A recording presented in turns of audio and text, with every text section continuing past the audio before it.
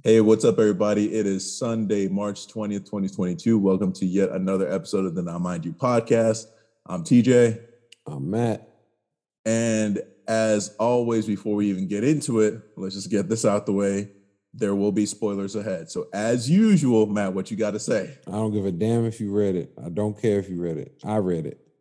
And as usual, too, as the podcast gets uploaded, it's deployed, it's published, or whatever you want to call it, please check the timestamps on your respective platform. So on Spotify and Apple Podcasts, really you just have to click into the episode details, or I should say tap into the episode details to see them. With Apple Podcasts, you might have to scroll down. I think Spotify does a really good job actually just putting them on display. With SoundCloud, I know on the mobile versions it might be hard to spot, but they are there if you are able to somehow get to that episode's details. And as usual, the timestamps are there. Pause whatever you need to pause, come back to it when you got the time, when you caught up. And of course, as you always know, the podcasts are up in the cloud in perpetuity. So whenever you get to these episodes, you do what you got to do. Boy, we have a full roster today. In terms of manga, what we'll be covering, we got Hajime No Ippo, Sakamoto Days, Ayashimon, Kaiju No. 8, Jujutsu Kaisen, My Hero Academia, and Dragon Ball Super. In terms of the combat sports, we got UFC Fight Night, Volkov versus Aspinall. And of course, we have our topic of the week, which this week, Matt, is going to be what? Which villain deserved better? So without further ado, let's get into it, starting off with our combat sport manga, Hajime No Ippo. Matt, take it away. Goddamn right. It's chapter 1374 of Hajime No Ippo. And this chapter is called I Realize Now. Like I've been saying for the last few weeks, we're still in the middle of the fight between Mashiba and Daniel Garcia. Mashiba pretty much was able to land a counter right hand on Garcia and rock him, but he wasn't able to put him down yet. But his legs are starting to give out, as we see in the beginning of the chapter. Right. We also see like Mashiba's exhausted, pushing his body to like its absolute limit, and he's just throwing those flicker jabs at Daniel Garcia, and he just starts pursuing him with a combination to finish him off, which pretty much is a left uppercut and a straight right hand. Yep. And he's just pursuing after him to the point the referee has to get in front of him. And he's just in a frenzy, just swinging, only to realize that Daniel is down and he's out. And the fight gets stopped. Mashiba was able to overcome Daniel Garcia, and he's able to stop him at the end of round 7. And immediately we see Ippo and Kumi hug each other, and Mashi was just kind of standing there, taking it all in. His coach jumps in, which is like, the first thing I was thinking was like, dude, where have you been this whole time? Yeah. But okay. And then we kind of go into a little bit of an internal monologue about Mashiba, within Mashiba, and he comes to the realization that basically he has respect for Ippo. Yeah. And then what I thought was interesting was right at the very end, just the panel, but still I thought it was interesting. They say the world, like finally we're going to take on the world, and Mashiba just says not yet, and they end the chapter like that. So, he could be referring to something else. He could be referring to this. Who knows? But overall, I thought it was a good conclusion. We got a lot of the dramatic action sort of in the last chapter. It's pretty much been a super dramatic fight overall.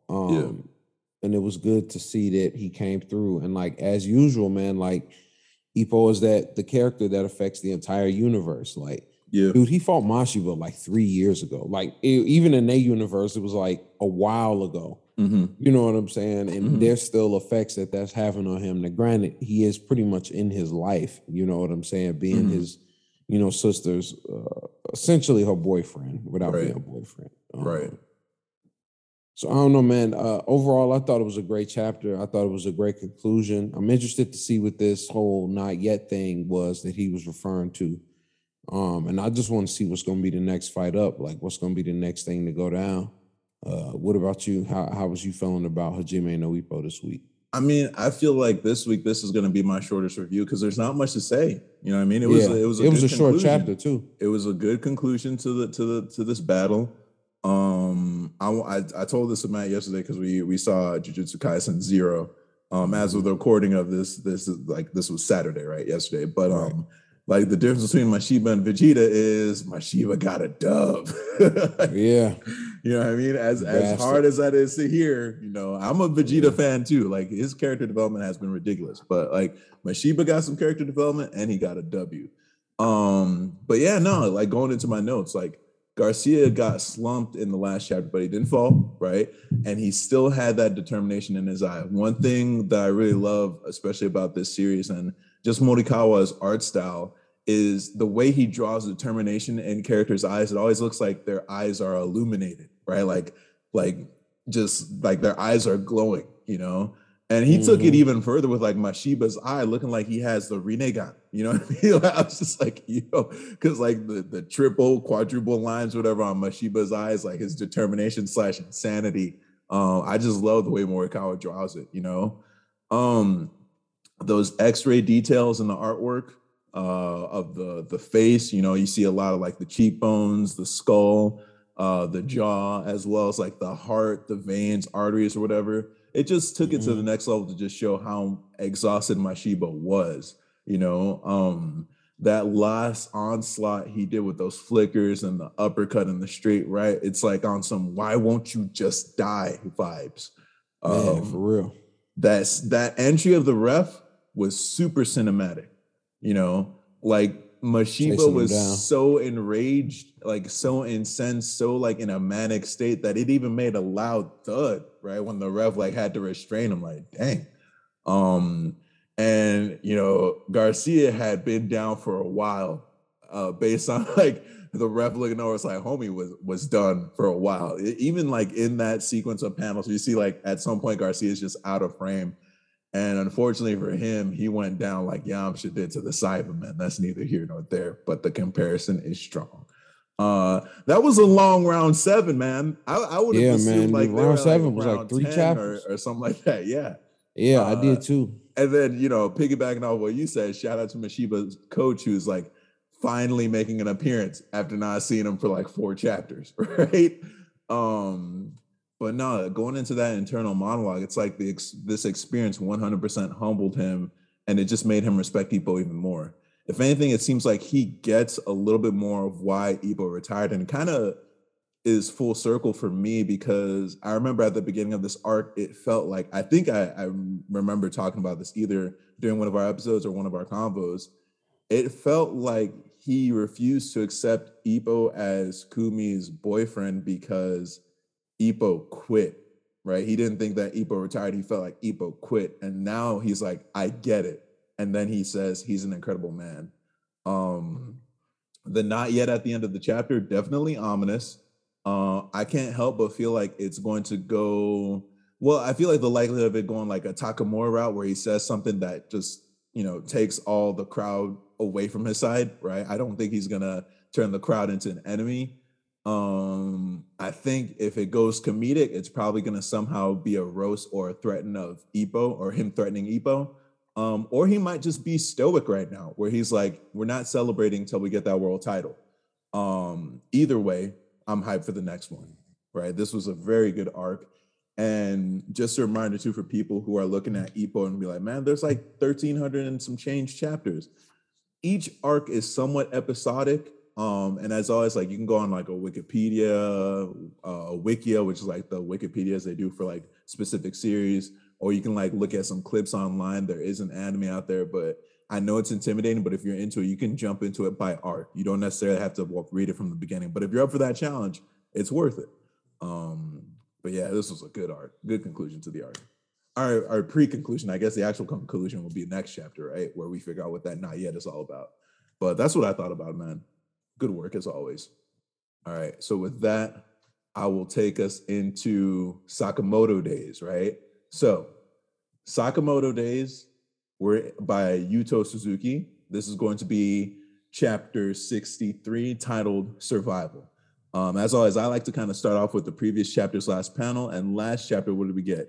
We had that Usami, the head test admin saying go, and basically all the participants doing that little ninja vanish, right? Let's get into the summary. So this is the third and final stage of the entrance exam into the JCC. It has begun.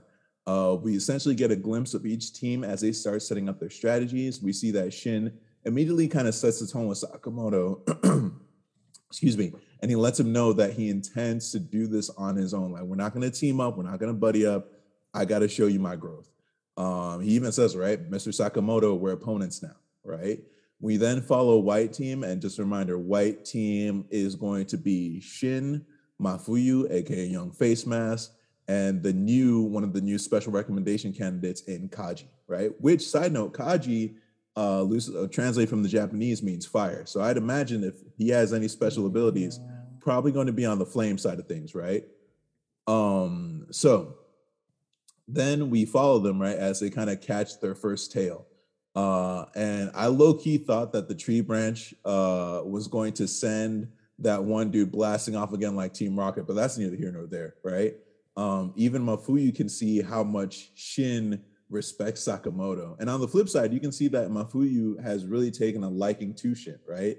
There's a lot less bickering between the two of them leading up into this chapter. It's like he's just following Shin's lead at this point, right? We then cut over to Red Team, where a sad Sakamoto is getting cheered up by Akira, aka Anxiety Youngster, right? While Kill Baby is basically figuring out how to legally cheat. We then cut to Toromaru, who is a psycho killer, qu'est-ce que c'est? You know what I mean? Like Toromaru, who is currently like hunting and thriving, living her best life and her truth. Let's just put it that way. Yeah, she's collecting tails and limbs out here. All right, and proceeds to set white team, and specifically it looks like she's aiming for Shin as her next target. Next scene, right, we're on Team Red, which is again Sakamoto, Kill Baby, and Akira, who have established a base and are basically kind of eating their emotions. And by they, in this case, it's really Sakamoto. Akira is just trying to cheer him up. We then see that Akira is more than just a god-tier seamstress. She's got some high level reflexes to the point where it's like she's able to prevent a butterfly from getting its wings touched by Kill Baby so fast that the butterfly doesn't even notice that the butterfly has been moved, right?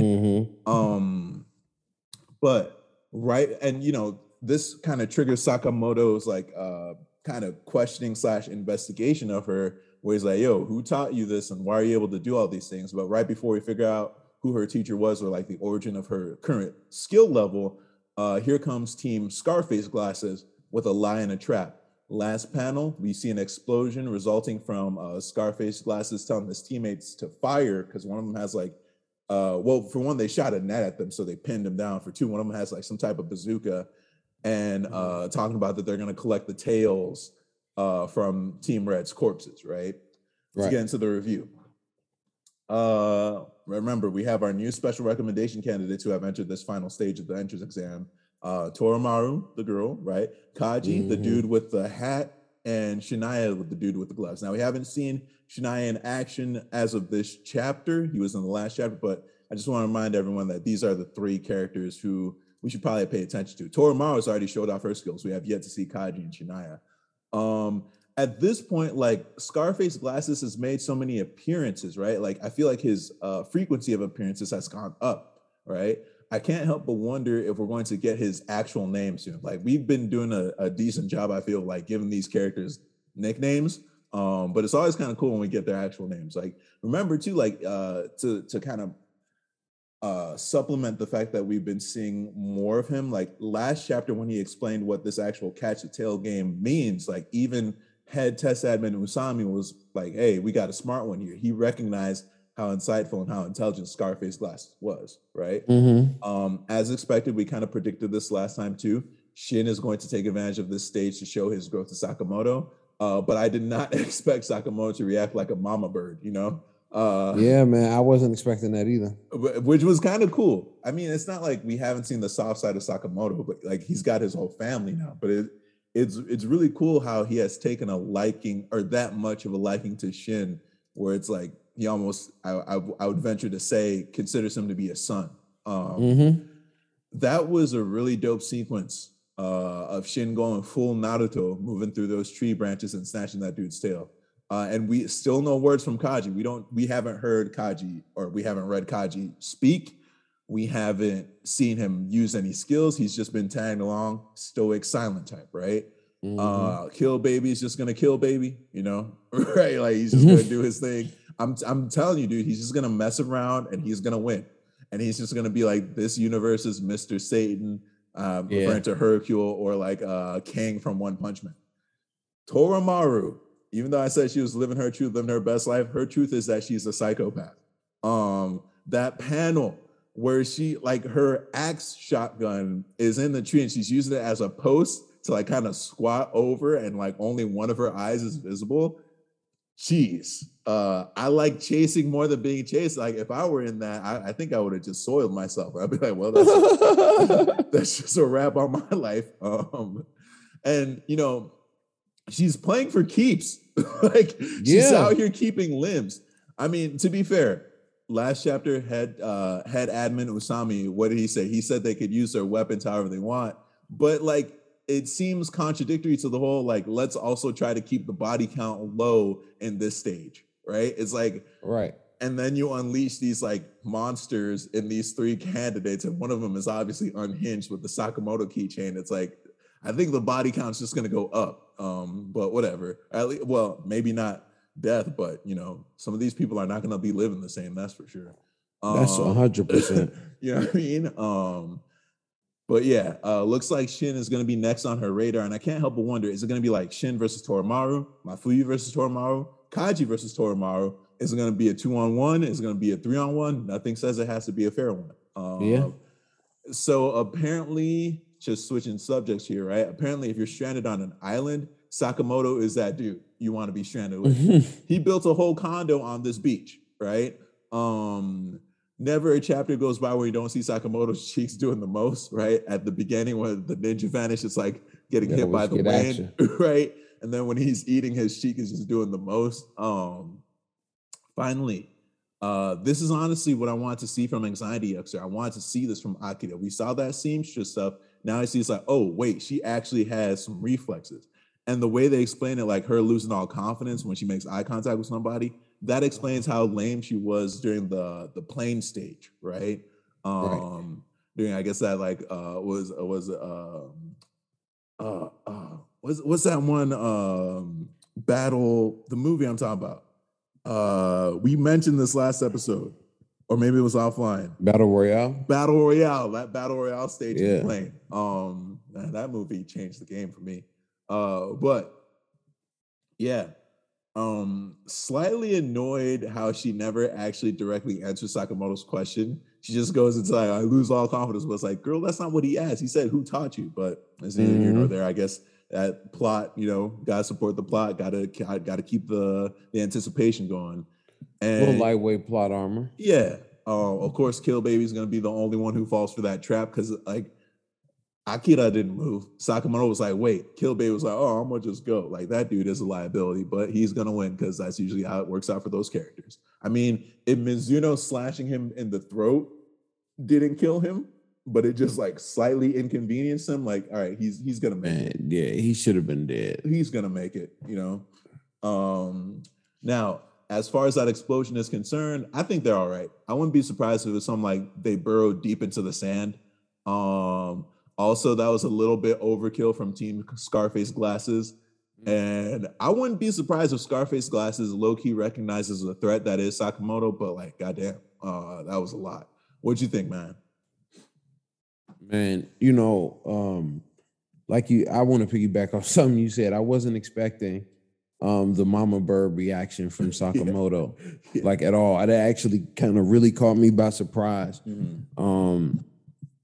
Just because, I just didn't think that would be his reaction. Like, he was like, hey, let's go do this. He was like, nah, I'm doing my own thing. Sakamoto was like, yeah, that's cool. Yeah. And then was crying about it. I'm just interested in seeing what the rest of the action is going to be. And I agree with you. I think Kill Baby will mess around, be the one that's going to pull it off in the end, which would be insane. Right. And I feel like they're going to be able to get out of whatever this is that they're, this net. and the bazooka explosion and all of that. I think they'll be able to get out of that. So, well, not bazooka, but you get what I'm saying. Yeah.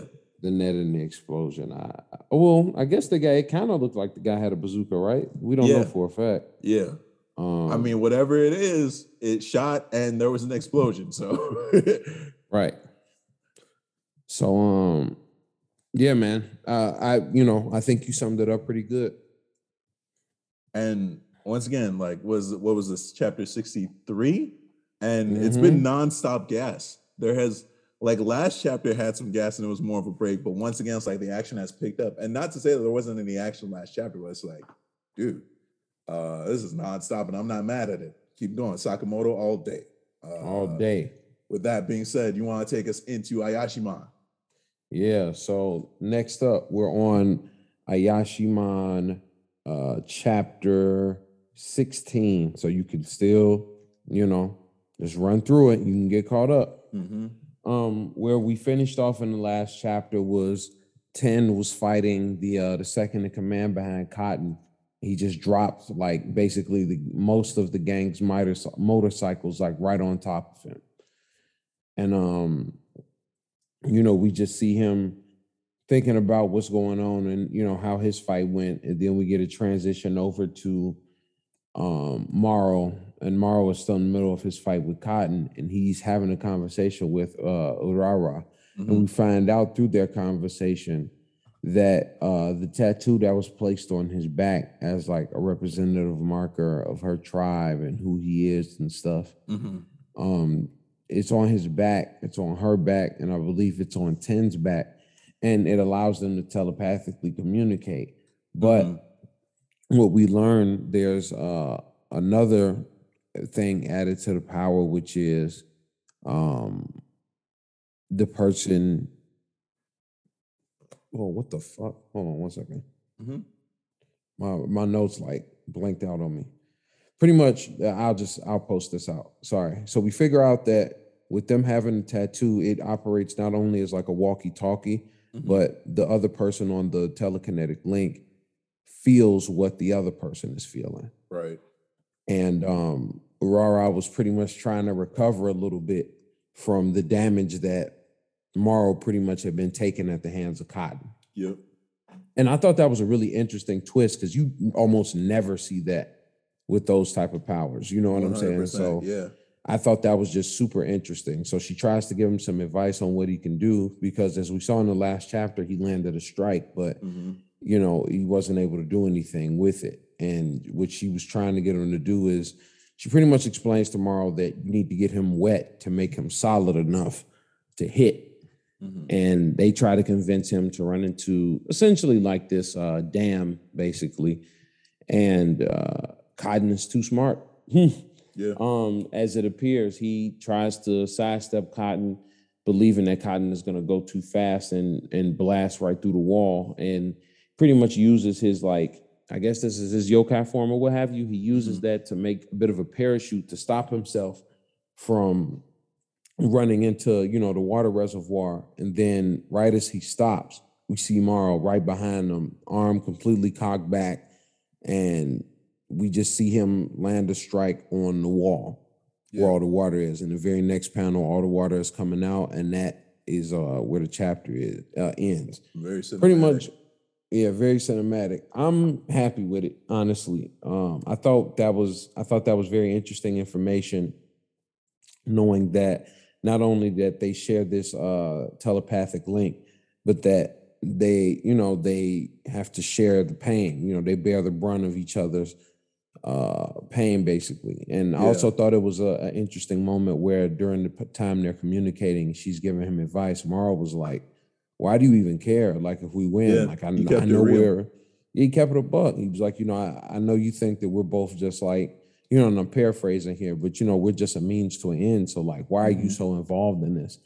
And she kind of sidesteps it and just kind of gives, like, what I felt to be partially a real answer, but not the real answer, saying, like, well, regardless of all of that, y'all being a means to an end, like, they're not going to listen to me. Right. They have their own agenda about her and what they think she should or shouldn't be doing. So ultimately she needs them to win, so she won't be at the mercy of this gang. But it also would mean that, Moro and Ten would be safe. Mm-hmm. So, I don't know, like I said, all over, these chapters, almost pretty much every chapter of this manga so far has been fire. So, yeah, it's only chapter 16. It's not too late. Just binge it now and get caught up. That's really how I feel. But go ahead, TJ. Did you have any thoughts, feelings? How was you feeling about Ayashimon this week? I liked it. As I jokingly predicted with the last panel from last chapter, 10 does end up reverting to his old behavior once the battle is over. He is that trope. Exceedingly competent, right? And it was funny too, like shout out to Urara for acknowledging that he's exceedingly competent, right? But yeah, like he just immediately reverted back to his old self, even like his yokai form. He's just like, oh, I'm so nervous. They're gonna be so mad at me, Right. But yeah, no, I have some questions about that telepathy too. So my question is mostly around, is it actually two-way or is it one-way? Because I don't know if Maro can initiate the communication. I think it's, for right now at least, it seems to be only Urara who can initiate it, right? From the tattoo. So it could be that she's always in a situation where she ends up getting that feedback, that pain that whoever she's communicating to can feel. But if it's two ways, that would be slightly different, right? In the sense that, now if Urara gets hurt, Maro could potentially feel it, and who knows how that could play out later on. I appreciated, like you said, how Maro kept it real. The way Maro taunted Cotton and how surprisingly effective it was, it's made me lowbrow. laugh really hard. It reminded me of how Paikon had to taunt Fat Janenba in movie 12, right? It's like, why was that so effective? But that's neither here nor there.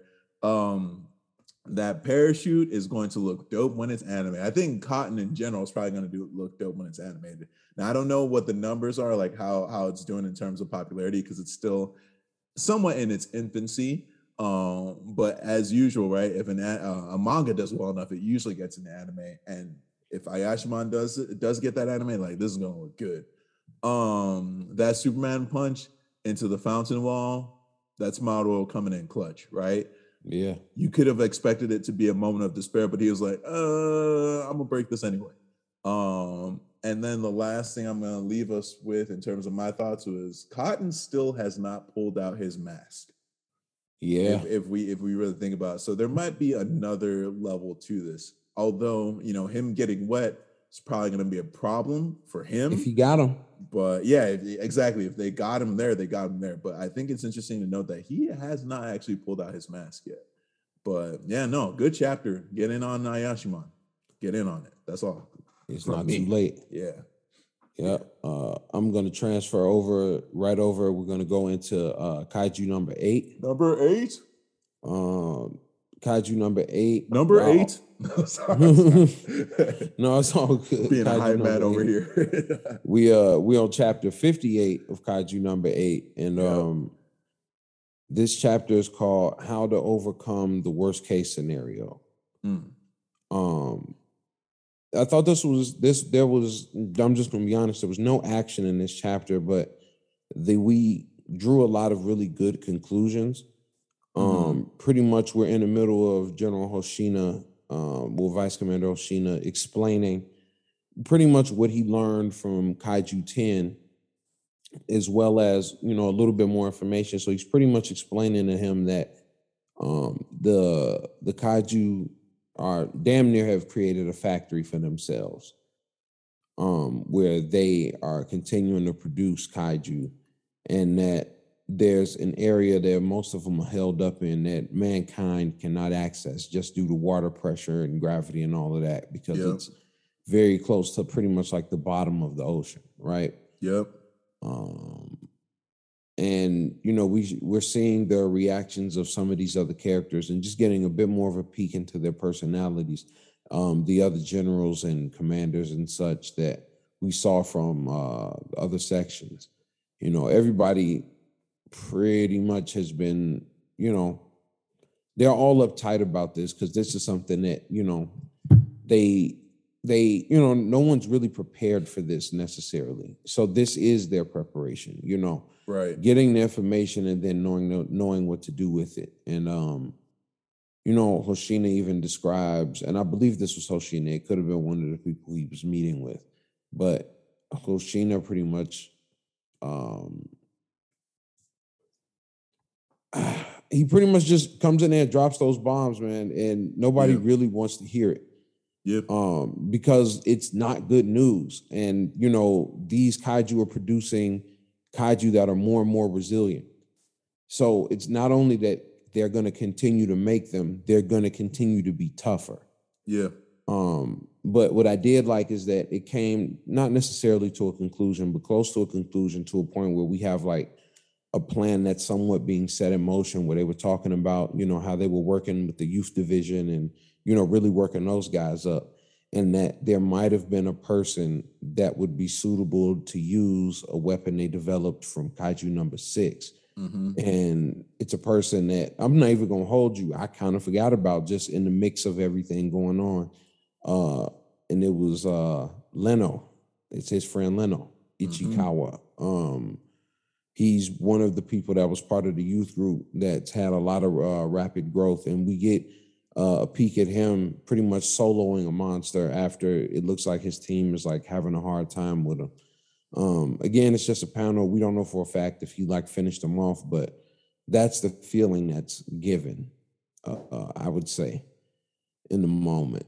And that's pretty much where we leave off. So we're going to see where Leno's going to be able to fit into this story, basically being this person that's compatible to this weapon that no one else is compatible with, you know? Yeah. I thought it was kind of giving me, and obviously, I mean, it plays off a lot of these different tropes. Mm-hmm. It was kind of giving me Pacific Rim vibes a little bit. Hey, bro, the chasm. I mean, that's straight out of. Yeah. As I was reading it, I was just like, "This is Pacific Rim." Yeah, like, that's it. I don't think it's the first time we've made this comparison either. Yeah, I don't. It definitely, even if we haven't said it on the show, we had to have at least said that at least once before. Yeah. But yeah, that's pretty much my thoughts on it. I didn't have much to say on it. You know, I mean, I think I pretty much summed it up. What did you think? All right. Well, first and foremost, I think my question from the last chapter we reviewed still stands. Like, how far is Hoshina into that deal with Kaiju 10? And then kind of going into, I think with the Kaiju that 9 makes, I don't think they can, like 9 can reproduce so much as just make the Kaiju. And I don't know if the Kaiju themselves can make other Kaiju, but either way, it's a problem. No, they can. That's what he was saying. Because really? 10 has made other Kaiju.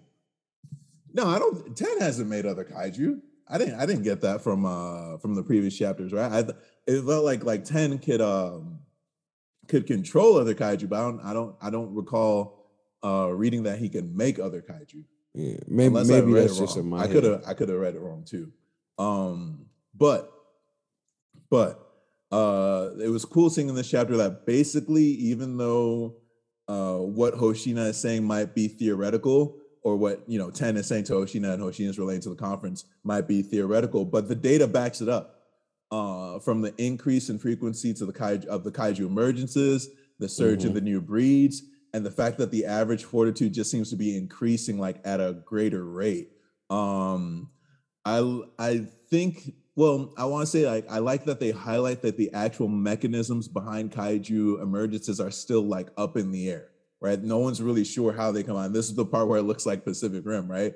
Only that they're coming out of this chasm, and it looks like the natural like energies that get produced by the fault lines in the earth, the underground substances, the nearby flora and fauna, all that mixing together produces kaiju, which made me think, and this is like kind of like on some like climate change stuff or whatever, but it's like, could the kaiju just be Earth's immune system, right? Like, are kaiju the enemy or is it humans? I even put in my notes like, nah. You know, like LMAO, you know, it's like, nah. But yeah, nah, but it'd be an interesting take. Like, it's like, turns out humanity was the enemy the whole time. Just so happens, huh? Right?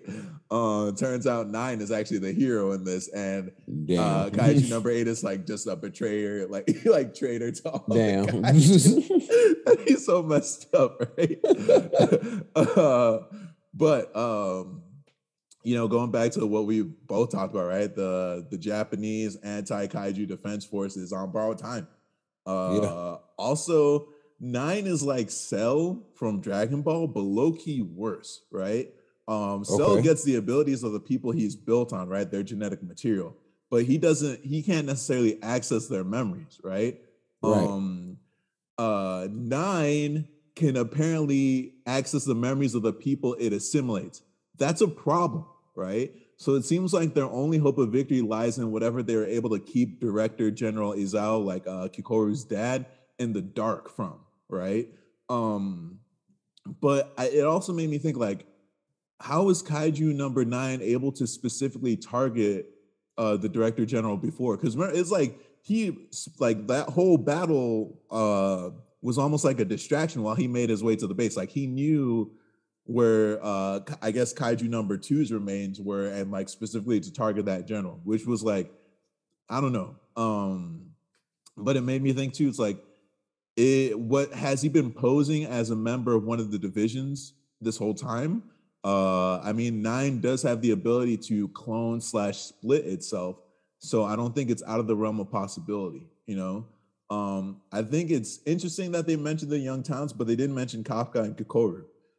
Excuse me. But I guess it falls in line with the whole, you know, the Director General not knowing, or 9 not knowing about their existence, although 9 has had interactions with Leno Ichikawa, but that's neither here nor there. But shout out to Leno going to get that huge glow up, you know. Mm-hmm. He's about to get paired with Kaiju number 6, who, if I recall correctly, I didn't go back to previous chapters to back this up, but I think that's the Kaiju that killed Kikoru's mom.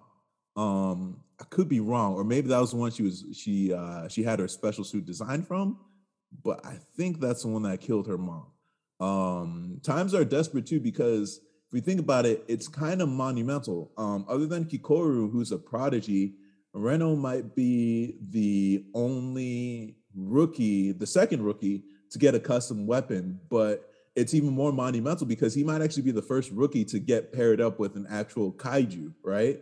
Like, I don't think Kikoru's weapon was a specific identified kaiju.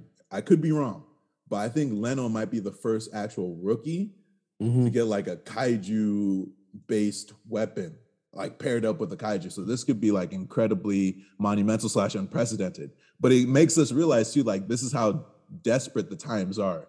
I think next it would make sense to get like some type of time skip or a training arc, right? I don't know. Jujutsu Kaisen, Jesus Christ. I did this in post. No, here. Kaiju number 8 has not had a bad chapter yet. This was good. I got no other thoughts, man. Well, you could go ahead if you would like to, sir. Just transition. Piggyback off my Freudian slip just now. It's all good.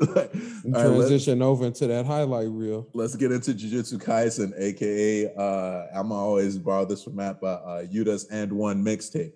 Shout out to both of us too, because we saw Jujutsu Kaisen 0 last night, and expect a review on that. I'm not going to say anything else, but expect a review on that coming soon. And also, shout out to anyone who's like checked out our review of the Batman. It did well. It's been doing well at this stage on YouTube and on the podcast platform. Thank you, man. For real, appreciate you all for checking that out. Expect the Jujutsu Kaisen 01 to come soon. Now, Jujutsu Kaisen by Gege Akutami, right? Chapter number 178, title Tokyo Sendai Colony Part 5. As always, what was the last panel last time? Come, Rika, give me everything, with the engagement ring straight up glowing. We knew what this was. Listen, Rika has entered the chat on some Alfred, will you be needing your explosive batarang, sir, energy. Man, for real. Like, I mean, like, listen, Rika entered the Ishigori, chat. dude, Ishigori and Udo immediately notice an increase in Yuta's curse energy. Like, it's exponentially increasing. Yuta equips some cursed armor for his right arm and gets Rika to go to work on Udo, right? Well, him and Rika kind of go to work on Udo while the 5-minute timer has started. Because if he fully manifests Rika, like he hits her with the come now, give me everything, and he's using the ring, not a cursed weapon to kind of, transfer her energy to, he's got a 5-limit timer for him to be able to fully utilize her power. Meanwhile, right, while this is all going down, Yuta employs, so he sends Rika after Udo, Takako the floater, right? Yuta employs the Inumaki curse technique, which Udo tries to block by covering her ears, but it's no use. She then gets pieced up by a full power Yuta and Rika. They were not shooting the fair one on that. Ishigori fires a granite blast and then gets to witness firsthand how strong Rika is. Side note, Ishigori's no slouch either, right? Like, Rika said that hurt when she deflected his blast, which I don't think we've ever seen her in all of her appearances in the manga, not counting like the fact that, they were traveling at some point. I don't think we've ever seen her say that hurt. And to Ishigori's credit, he sends her reeling back into a building. So he's no slouch. That dude's got some power to him.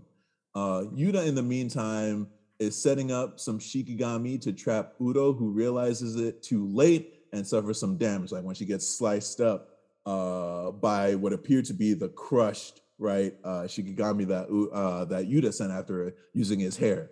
We also end up finding out a little bit more of her background, mostly that the reason why she died initially was because she was taking the fall for someone else, right? We learned that part of Okotsu's curse technique is copy, which also explains why he can use the Inumaki clan's curse speech, right? The last panel is essentially this triple domain expansion by Udo, Ishigori, and Yuta. This chapter was a banger. Next chapter is going to be wild. That's all I got to say there. Into my review. First things first. 5 parts into Sendai, and it didn't hit me that Yuta was from Sendai until I watched the movie yesterday. I was like, wait a minute. And I've read Jujutsu Kaisen 0. I was like, oh, it only clicked just now that, he's from Sendai. Now, also, my prediction from when we reviewed chapter 177 was wrong. I thought this chapter, Yuta was going to dispatch them both, and they wouldn't make an appearance in 178. But that appears to not be the case. Now, I want to say that I got Toji vibes, Zane Toji, when Rika opened herself up to reveal that she can also store cursed tools like a Shikigami, but she's not really a Shikigami. And I think this chapter kind of explains why Rika still exists, even though we saw Rika get exorcised. And this is not a spoiler for the movie. I mean, if you read the chapters, you should be aware of this. But Rika essentially gets exorcised when Yuta breaks the curse, right? But Rika's still here. So I think the way I processed it, and I could be very wrong, is that there's Rika the spirit, Rika Orimoto, and there's Rika the curse, right? So it's like during the events of Zero, Rika the spirit, Rika Orimoto, passed away, got exorcised, but Rika the curse is still very much a part of Yuta and is actually his curse technique. So as a result, right, Rika is basically now an external battery for Yuta, right? He's got curse technique uses, Rika's complete manifestation, and cursed energy supply, which are now all possible. But as we see, right, there's that 5-minute time limit, so he's got to wreck his opponents in that time frame. This is all triggered by him putting on the engagement ring. Now, also, that armor, that cursed armor or whatever, gauntlet, whatever you want to call it, that she equips Yuta with on his right arm is pretty cool. I thought it had a really cool design to it. It's interesting that Udo, Takako, kind of grabs the air to get her balance back when Yuta jumps at her. So it's like she always has a handle, right? It'd be interesting too. It's like, is she really floating? Like, is she actually flying, or is it just like, it's not just her hands, but like any part of her body that comes in contact with the air can treat the air like a surface, right? Her power is actually like very, very cool. I want to say too that I couldn't help but notice that Yuta's ability to use cursed speech has gone up a ton. Before he had to use like a cursed speaker, right? Like a cursed megaphone, and now he's just able to do it directly with his own voice. He's definitely overpowered. They definitely did not shoot the fair one. It was Yuta and Rika versus Takako, and that was just like a one-sided beatdown, especially when he hit her with the "don't move" off the cursed speech, and she just had to take that. It seems like Rika and Yuta barely have to exchange words because they're so in sync. Like at some point, he's just like Rika, and she's like ready, right? And then to Rika's credit, she's fully manifested and still very independent. Like it didn't seem like Yuta ordered her to go after Ishigori after he went for Takako, but she went and handled him after deflecting that granite blast. And again, we have to highlight Ishigori punching Rika back and sending her into a building. Like that dude is strong. He's kind of OP too. Interesting that we got a little bit more background on Takako, right? It turns out that the only reason that she has the name Takako because the assassin clan that she's a part of, they are nameless. They're just purely devoted to the mission. They don't get names. But the reason why she got a name is because she had to take the fall for someone who murdered another member of the clan. And the penalty for that is death. So that's how she died. We learn how she died, right? And I can't help but wonder if it's directly related to why she hates the Fujiwaras and their descendant, which appears to be Yuta in this case. I still am not really sure what happened with those hair shikigami that Yuta was able to create. It looks like they were just a trap that activates regardless of whether or not they're intact. And it looks like it was mimicking Lakdwala's ability, right? So basically what we're saying is Yuta is Kakashi, the copy ninja. In this case, the copy sorcerer. He hit her thin icebreaker so hard, and by he, I mean Yuta, and by her, I mean Takako, parts of the armor on his arm got blown off. And I like that when Takako balls up her fist, the air around her gets wrinkled and balled up too. Again, triple domain expansion. It made me think, if we recall correctly, a domain can be broken if a stronger sorcerer opens up a domain inside of it. That's one of the first things we saw, like with Gojo versus Jogo, the volcano dude. Gojo broke his domain. I have a feeling that a fully charged Yuta with a 5-minute time limit will just destroy both of their domains. And by there, I mean Ishigori and Takako's. I don't think there's going to be a Sendai Colony Part 7 with both Takako and Ishigori. There's obviously going to be a Part 6, but Part 7 won't be the same. That's what I thought. What do you think, Matt? What else can we really say at this point about Yuta? You know what I'm saying? Mm-hmm. As far as how he's been going off in the chapters, especially when we get that introduction, not really introduction, but we kind of see, and this might be partially, recency bias with seeing the movie. Right. But just seeing them in action at the same time, it kind of, because it was a bit of a three-way fight, but Yuta was kind of catching the worst of it, right? Mm-hmm. And we were able to get some really good action. I thought it was interesting, her up in the weapon power, like, would you like one of these, sir? Like, yeah, the baseball tonight, huh, sir? Like, which one you want to go with? But I like that it was mimicry of multiple things, because, like, was that like Benny Maru guy's arm? The arm that he pulls out that sleeve that we see on Yuta, is that like, the Robo guy? Was that like his arm? Mechamaru. What did I call him? Benny Maru? Benny Maru. Shout out Fire Force. Shout out Fire Force. But yeah, he's like more like the Mechamaru arm. At least that was what it looked like to me, but they didn't specify. Huh. Yeah.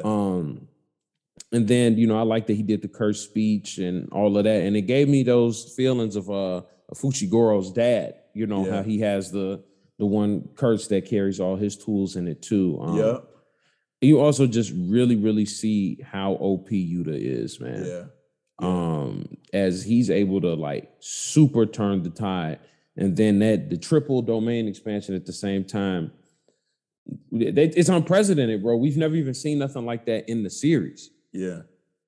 So it's like, I don't know, man. It's gonna be fun to see what happens in the next chapter. Right now, it's of the manga that we cover and just of the manga that I'm reading, it's probably the thing I'm the most excited to read, like on a weekly basis, to be honest. Yeah. Especially just like I said, they've been doing Yuta a lot of justice.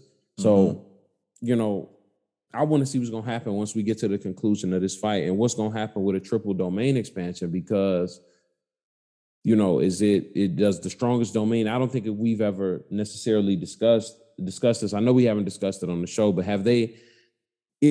Maybe it's been a while because Jujutsu Kaisen's like deep now. Yeah, we're like close to 200 chapters in, but like, have they explained what happens in that scenario? I don't think so. I think the only thing we've gotten is like when it's 1 versus 1, the stronger one usually can break the weaker one. But I don't think they've really explained what's going to happen in a triple situation. But also, Yuta with the domain expansion? Yeah. Let's see. So 100%. I don't know, man. It's gonna be crazy, man. I'm excited for it. It's the thing I'm the most excited to read every week. Yeah. Did you want to take us over into My Hero? Before we go into My Hero, I will say too that I also got Toji vibes when Rika opened herself up because I didn't know she could also store tools. That was a pretty cool detail.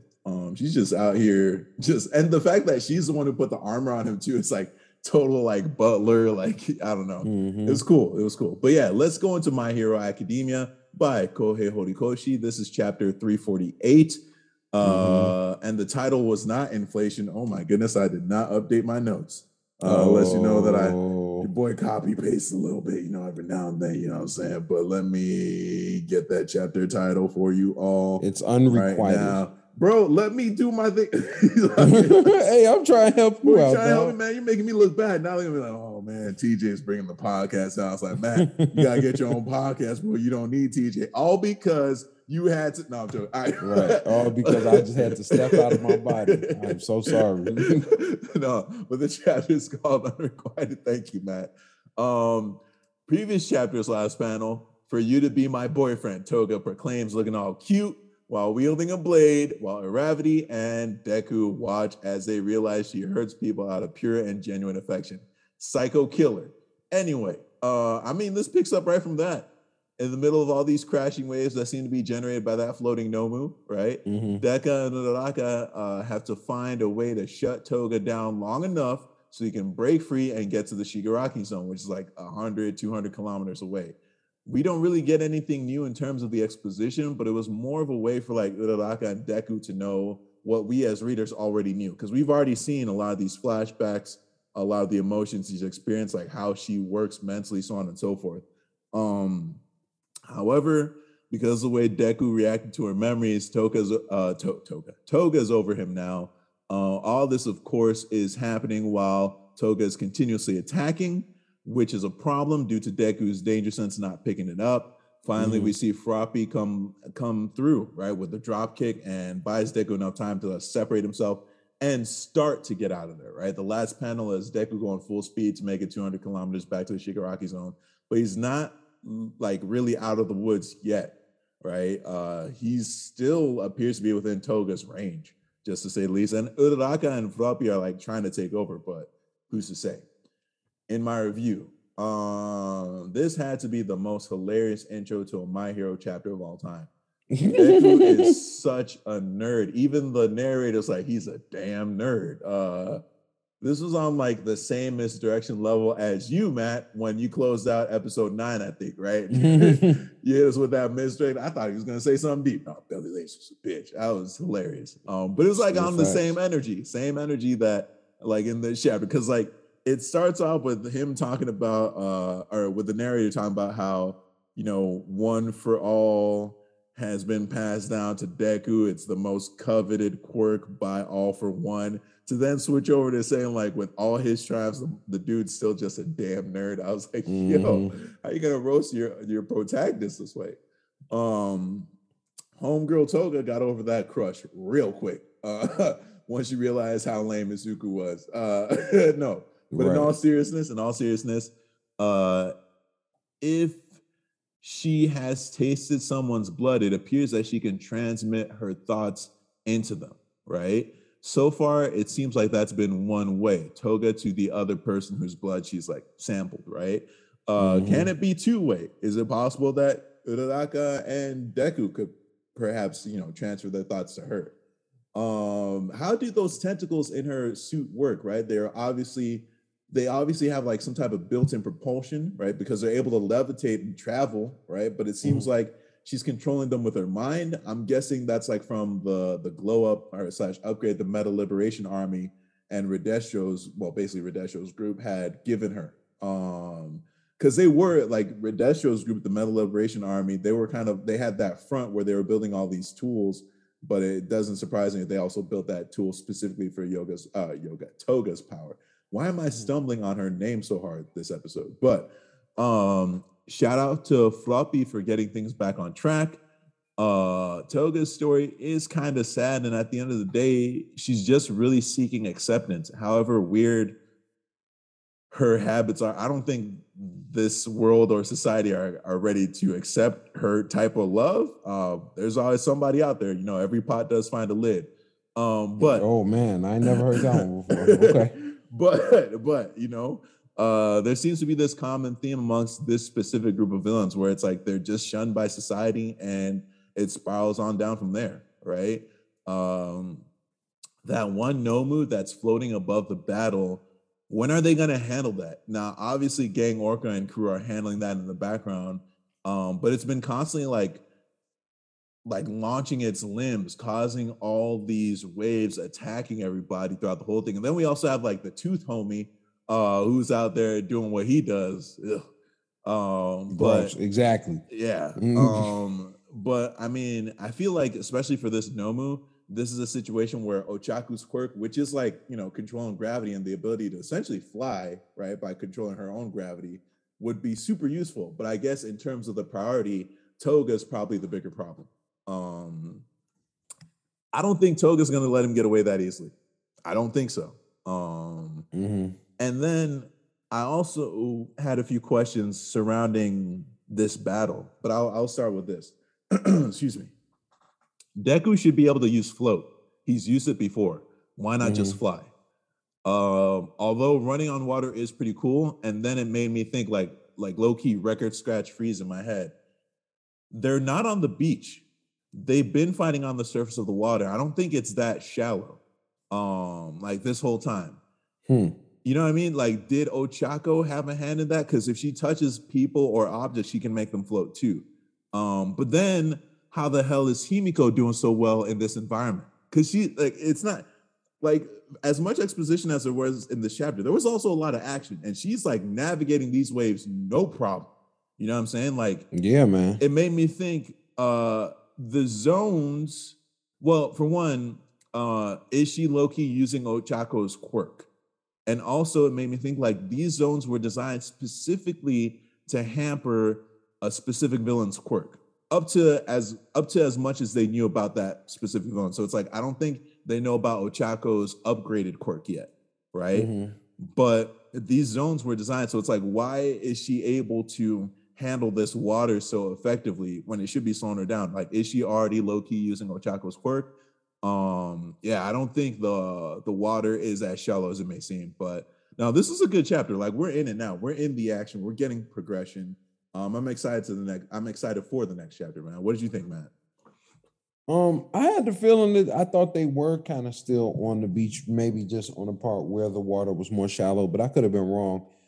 Just because there's a lot of action taking place. Right.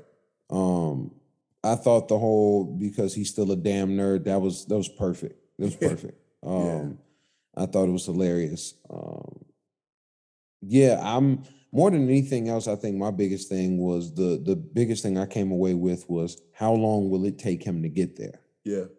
If he can get there, how long is that going to take him? Yeah. Now, as far as her like suit being like upgraded, they definitely upgraded it because beforehand, those kind of those things that are floating off her suit, those used to be syringes. Yeah. And they don't necessarily look like that anymore. So yeah, I'm curious to see how that works because her costume was way more active. this time than it had been. Low-key on some like Dr. Octopus vibes, man. But yeah, like a sharp ass, freaky ass Dr. Octopus. Emphasis on freaky. Right, for real. And like the kind of return of Froppy and stuff. So I thought it was a good chapter. I feel like we're about to start getting like a little bit more like fan service. Like I think they're gonna start giving us some of what we've been looking for. And I also believe that we're gonna cut away. I think they're gonna take us somewhere else and take us to another battle or something else that's taking place because he shouldn't, or he's going to get caught on the way over there and get stuck in another battle. Or like his bleeding heart self is just going to want to help, like if he sees a battle going on, I was like, how can I help out Deku? I don't know. Yeah, but basically. I agree with you. But that's how I see it coming. That's how I see the next, kind of chapter going. Overall, though, like you said, we're in the middle of the action, and I was happy with it. This is what we had been waiting on for those few weeks. So, I have no complaints. We're getting the action that I was looking for. Oh, you want to talk action? You want to take us into the next series? Oh man. So, speaking, we go to Dragon Ball Super. Which we have not covered in a month because it only drops monthly. We're on Dragon Ball Super Chapter 82, Bardock versus Gas. So what we see is Goku is continuously spamming instant transmission with Gas. And, he's on one planet, they're fighting, teleport again, another planet, teleport again, another planet, teleport again, another planet. And he keeps saying, you can't escape me. But Goku as he continues to chase Goku, he keeps popping up in a more disadvantageous situation than he did the last time. Oh my goodness. And it's clearly starting to like really piss him off. Also, they teleport to this one planet, where this one guy's like working. And it looks like the dude that they were trying to say was Monaka. Yeah, Monaka. There it is. I was like, is this Monaka? It is him. It is him. So I thought that was cool. And, he keeps teleporting them to different places. And ultimately, he teleports him to, it wasn't the prison. He teleports him to like a bath. And we see that Alec and the other two, his other two underlings, they're all like, man, what are we going to do? Gas is gone. He's like, oh, shouldn't be too worried about Gas. Eventually, he'll get a chance to come back and they're like, hey, should we unleash our inner natures too? Which also confirmed what you were saying, that they all can do this kind of release the inner nature thing by taking off the necklace. And he told them something very smart. He was like, no, y'all cannot go beat that Saiyan. So, some kind of respect gets put on Vegeta real quick. And eventually we cut back to Goku and Gas, and Goku pretty much takes Gas to a prison and finds out that he's pretty infamous there. The people pretty much know who he is. And, Goku tries his Goku thing, and he's like, hey man, you don't got to do this. You know what I'm saying? Like, not necessarily, he doesn't necessarily try to talk him out of like fighting, but Goku kind of tries to Goku his thing into the fight. Like, so do you just do whatever it is, like, motherfuckers tell you to do? And it's not talk no jutsu. It's like Goku's really just stating facts. Like, hey, you're stronger than this dude. Why are you listening to him? Yeah. I was trying to figure out how to word it. Yeah, thank you. Like, see, now everybody gonna think that you don't need me now. See there?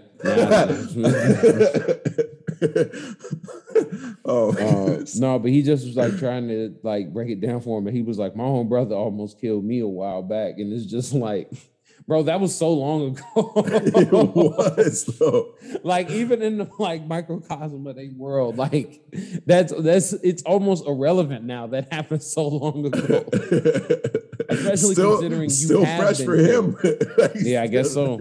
Still fresh for him. I mean, because he's talking about his brother almost killed him, and he did still die in that situation. Right. You know what I'm saying? He did ultimately still get killed. So, yeah, I guess you're right. And so he brings up how you know, he's like, dude, like my brother tried to kill me, so it's all straight. Like, you know, you ain't got to listen to him just because he your brother. You know, it's whatever. Right. And you know, so obviously he sees that won't go anywhere, but he does kind of throw that seed of doubt, and he's like, "Are you sure you can trust him?"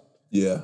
And you know, so then we cut back, and you know, they're pretty much jumping back and forth between Elect and Gas and his family and stuff like that. Mm-hmm. And then we see more of Goku and Gas fighting, more teleporting, more Goku and Gas fighting, more teleporting until, as you called it, he takes them to Whis. Mm-hmm. And he pretty much drops Gas off where Whis is, and is like, you know, hopefully this is, you know, you'll be able to deal with this. But what I thought was funny was like Goku didn't instant transmission directly back. He had to go basically backwards. So he went to like all Retrace the different places they had gone. Yeah. To ultimately get back to where he was. And they come to the realization that, you know, they got a little bit of time now and they need to get away from Gas. And Gas is going to get there in like 20 minutes. And then there was also like this cool moment where we realized that like Granola's eye patch is like kind of a robot. Yeah. You know, gets a car, comes to scoop them up. And, you know, they end up finding a scouter after they kind of pull a temporary escape. Mm-hmm. The Namekian that they've been teaming up with, he gives them a Bardock's old scouter. Yep. Gives it to Goku, who does not know anything to do with it. And Vegeta takes it away from him and is like, yo, like, let me check this out. And he's able to get the audio going, and we're pretty much able to hear an audio log of a fight, and we get a chance to see a little bit of the fight between Bardock and Gas. Yes, sir. And, you know, we don't get necessarily conclusion either, but we see that Gas has pretty much always been strong. And at this point, Gas is still small. They say this is 40 years pretty much in the past. Mm-hmm. So I also thought it was funny, and this might have just been me, that Gas had like the little H emblem on the front of his jacket. And that to me looked like the Heaters logo. Oh, for the Heaters. Yeah, the Heaters logo looks a lot like that pin that Gohan and Videl both had from their school. Yeah, maybe it's just me. Orange star. Yeah. Yeah, it just reminded me of that. But we get a little bit of a look at Bardock fighting Kid Buu with dreads. I mean Gas. And hey, you're not wrong. You know what I'm saying? You're not wrong. Kid Buu with dreads.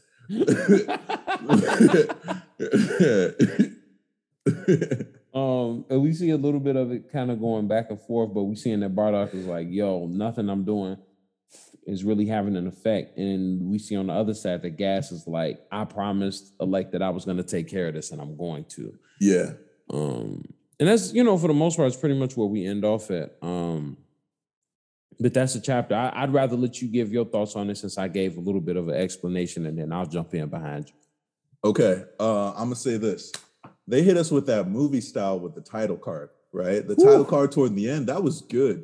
That was good. I don't know how involved, because like sometimes I'll look at the translation, it's like story and art by Toyotaro, and sometimes it'll be like story Akira Toriyama, art Toyotaro. But either way, I feel like Toriyama is kind of given the reins to Toyotaro, and Toyotaro is just doing an amazing job at exploring something that Matt and I have talked about on the air and off the air, sane culture, and really completing the characters of Goku and Vegeta. Also, side note, like we really do have confirmation that Vegeta and Goku are in their 40s. But getting into my thoughts, man. Shout out Vegeta for saying what we predicted, right? Goku's really just buying time for Minato to heal Granola, and just teleporting from planet to planet until he finally gets to Whis and the Oracle Fish. Also, real quick, before you finish that, just to answer what you were saying, the Bardock versus Gas is written by Toriyama, and Toyotaro did the art. Okay. Just for that half. I don't know about for the whole chapter, but for that half, that's how it's credited. Okay, because the way this loop, I'll get into my notes. Things that stood out to me in this chapter: Goku pulling a Back to the Future move and having Gas get. Well, I called him Gas Tannen. Get hit get hit by a manure truck that's driven by Monaka. Shout out to that cameo, was hilarious. Yeah, that was funny to me. The chief of the Galactic Patrol gets zero respect. Anytime Goku's involved, that chief is not going to get any respect. Gas really was a weakling back in the day. Like, what did Bardock do to get this dude to go from zero to certified problem, right? Or at least what happened between, him wedding himself to Bardock having some serious problems trying to beat this dude, right? I thought it was surprisingly accommodating on some Power Rangers villain stuff for the Heaters to not attack Monaito, Vegeta, and Granola while Goku was gone. You know what I mean? It's like, it's morphin' time. Really just gonna sit back and let them morph? You're not gonna, okay, all right, whatever. Plot armor, I guess. I guess so. How pissed do you have to be to rage fly from where Whis was back to Planet Cereal? Like, homie was pissed. In 20 minutes. In space. You know what I mean? Like, we don't know. Bro was like, damn, he could breathe in space. We're not even sure. Like, he's just like, maybe he's just so angry and, I don't know, stopped him from dying. I don't know, man, but he was pissed off. Like you said, we did get confirmation. Like I had surmised the previous chapter a month ago, right? That they all have the ability to unleash their inner natures, and it's not just unique to Gas. Shout out to R2D Oatmeal, right? Gas is like a headset that can apparently turn into a droid. I still don't know how I feel about that. Like, has it been an AI this whole time? Has it been a robot this whole time? Or is it just remote controlled? I don't know. But shout out to Oatmeal. Don't be stupid. All right. That's what Alex said to Maki and Oil. You two could never beat that saying. He's referring to them, but is he also considering himself? I feel like he's got some cards left in his sleeve. Dude, I feel like he can fight low-key. Yeah, he like, to have Gas's blind devotion, there's something that has yet to be revealed. Deep down, what are you really, is what Whis says to Goku, who does not know his heritage yet. And this is like, when I read this chapter, I can't help but think of when we last read it, and I was like, what if Goku unlocks his memories? You don't know how fulfilling reading this chapter was for me. You know what I mean? Like, it was just like, I don't want, because the way Goku is written and portrayed, it's not like he had a hole in his heart or like there's like a puzzle piece missing in the puzzle that makes him. But me reading it, I was like, man, the one thing that's missing from making him complete is him knowing his past, his heritage, where he's from, right?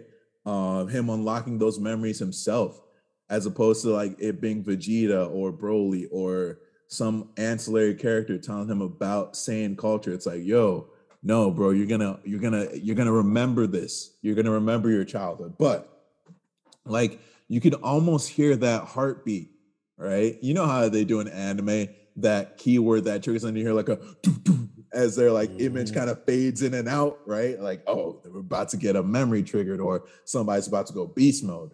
But after Bardock says, you two have to stay alive, right? The way that literally looped in to Dragon Ball Super Broly, like literally that was the same scene that we see like Bardock and Gine saying goodbye to their second son before he gets sent to Earth. Like, that was what we saw through that ship's window. It was just, bro, oh my goodness. This was a monumental moment in the chapter for me. More so than the actual flashback to Bardock fighting Gas. I feel like the chapter could have just ended on Goku getting zapped by unlocking his memory, and I would have been okay, you know?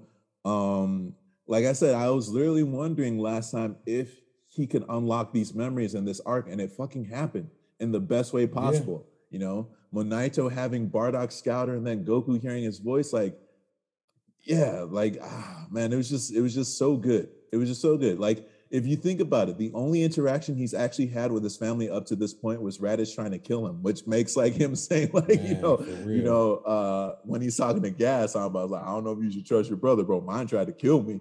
You know, that's just me though. You know what I mean? Yeah, that's just me though. But kidnap my son, all types of stuff. Yeah, you know, I thought it was just beautiful how this chapter tied directly into that retconned origin that was given to us in DBS Broly.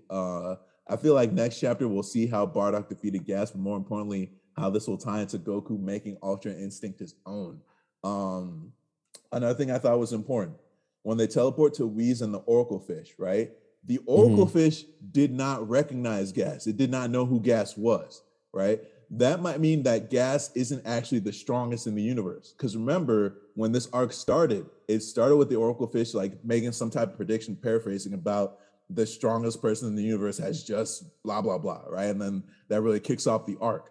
Back in chapter 80, Maki asked Elec if he wished for Gas to be the strongest in the universe, right? Specifically the strongest in the universe, to which Elec replies, of course I did. Gas is undeniably the strongest fighter now. Now, I don't know if there's, I don't know if like there's any significance to that. I might be tripping, but I would take him responding that way with a grain of salt. I feel like, because we still don't know, the dude is shady. We don't know what he actually wished for. Interesting note, young Gas is wearing neither a headdress nor a ceremonial belt. And they said that back in that fight, think that you're right. He unleashed his inner nature. How? Did he trigger it similar to how you can trigger Ozaru with a fake moon? Did somebody trigger it for him? I don't know, but that caught my eye. And then I also thought too, if the Scouter contains that, if Bardock's Scouter contains that audio recording, right, it might be safe to assume that Frieza has that data too. It just made me think of that scene in Dragon Ball Super Broly when Frieza calls for all the Saiyans to report back to planet Vegeta, and Broly and his like shipmate, like his shipmate's about to start talking to Bardock and his shipmate. The shipmate's about to start talking, and Bardock like kind of tells him like, "Hey, we're wearing our Scouters, bro. Be quiet. They can hear us." So it's like, I don't know exactly how it works, but if it works anything like the Cloud, right? There's a high chance that Frieza might have that data somewhere and might know, right, how to defeat Gas. I'm just putting that out there as a throwaway theory. I'm not sure. It just made me think of it, right? That's a good one, though. Side note, Raditz really did get the worst of his parents' looks. Like how do you have a widow? Both your parents have full hairlines, full heads of hair, and my guy gets a widow's peak with the mullet as a child. You know what I mean? Crazy. And then, Gine's hairstyle reminds me of a young Gohan. Like that was literally Gohan's hairstyle. And it's just so cool to see how the grandparents can be seen in the second gen. I don't know, man. It just warmed my heart a little bit. Okay, now getting into my theories about this Bardock versus Gas battle. I like your theory of Bardock going Ozaru. It makes sense. It holds the most weight right now based on what we have seen in terms of Saiyan capability. Part of me also feels like the Heaters would know of that form, right? Why am I saying this? Gas was able to identify that Bardock was a Saiyan based on just seeing his tail. And at that point, it's like you have to consider this is like Frieza Force, Frieza Army in full effect, and plus the Saiyans have been like planet conquerors for a minute. People probably, word gets around, people probably know that they have the ability to turn into these giant apes, right? So I would imagine Gas would be prepared for something like that, right? So I'm saying, did Bardock unlock a new form that wasn't Super Saiyan? Does he pull a Broly and just absorbs the Ozaru power without going full ape? Did he stumble into Ultra Instinct, right? Either way, it'll be the clue for Goku to unlock his Ultra Instinct, which maybe already happened. Him hearing his father and unlocking those memories is like, wait, I'm a Saiyan. I don't know. Those are my thoughts, dude. I love this chapter. I love this chapter. When the volume comes out, it already has my money. I loved this chapter. What do you think, bro? I thoroughly enjoyed the chapter as well. I'm more than anything else, I was really invested in the Bardock Gas battle more than I was invested really in anything else. Yeah. The chapters for Super are typically pretty long anyway, just because the nature of it coming out once a month and stuff like that. But dude, always worth the wait. It's worth the wait. It felt like we got 2 chapters almost. Yeah, especially how they positioned that title card. Yeah, it felt like we get 2 completely different things. So, and I'm just curious as to what is this? what is Goku's Ultra Instinct gonna look like, especially considering now that we can confirm, what we've seen still isn't it. We still haven't seen him do it yet. We've seen him do a version of it, but not a version of it that's mastered for him. Yeah. Which kind of also makes me question, is that the same for what we saw with Ultra Ego for Vegeta? That's a good call out. Is that also not the final version of it for him? Side note, not to cut you off, I feel like Vegeta's going to struggle just based on what type of teacher Beerus is. Oh yeah, but like him? yeah. Exactly. Well, no. Hey, Vegeta had no problem. Well, did he teach? No, he didn't really teach Kabe how to go Super Saiyan. But I don't know. I feel like Vegeta did drop some knowledge on Kabe after the battle. You know what I mean? Like beating his ass. He's a decent teacher. Forget him teaching Trunks. Like, hey, yeah, he's all right. He's no Beerus. But yeah, but I felt like I really enjoyed that second half. And it felt like I was getting like an OVA basically. And I like that there was like that moment that kind of triggered within Goku where it triggered a memory because, oh man, like you said, and like we've been saying, like there's a lot of like saying history. So it's so cool that they're touching on that and they're really just, it took a minute, but we're finally fleshing out like, really the history and the past of the Saiyans.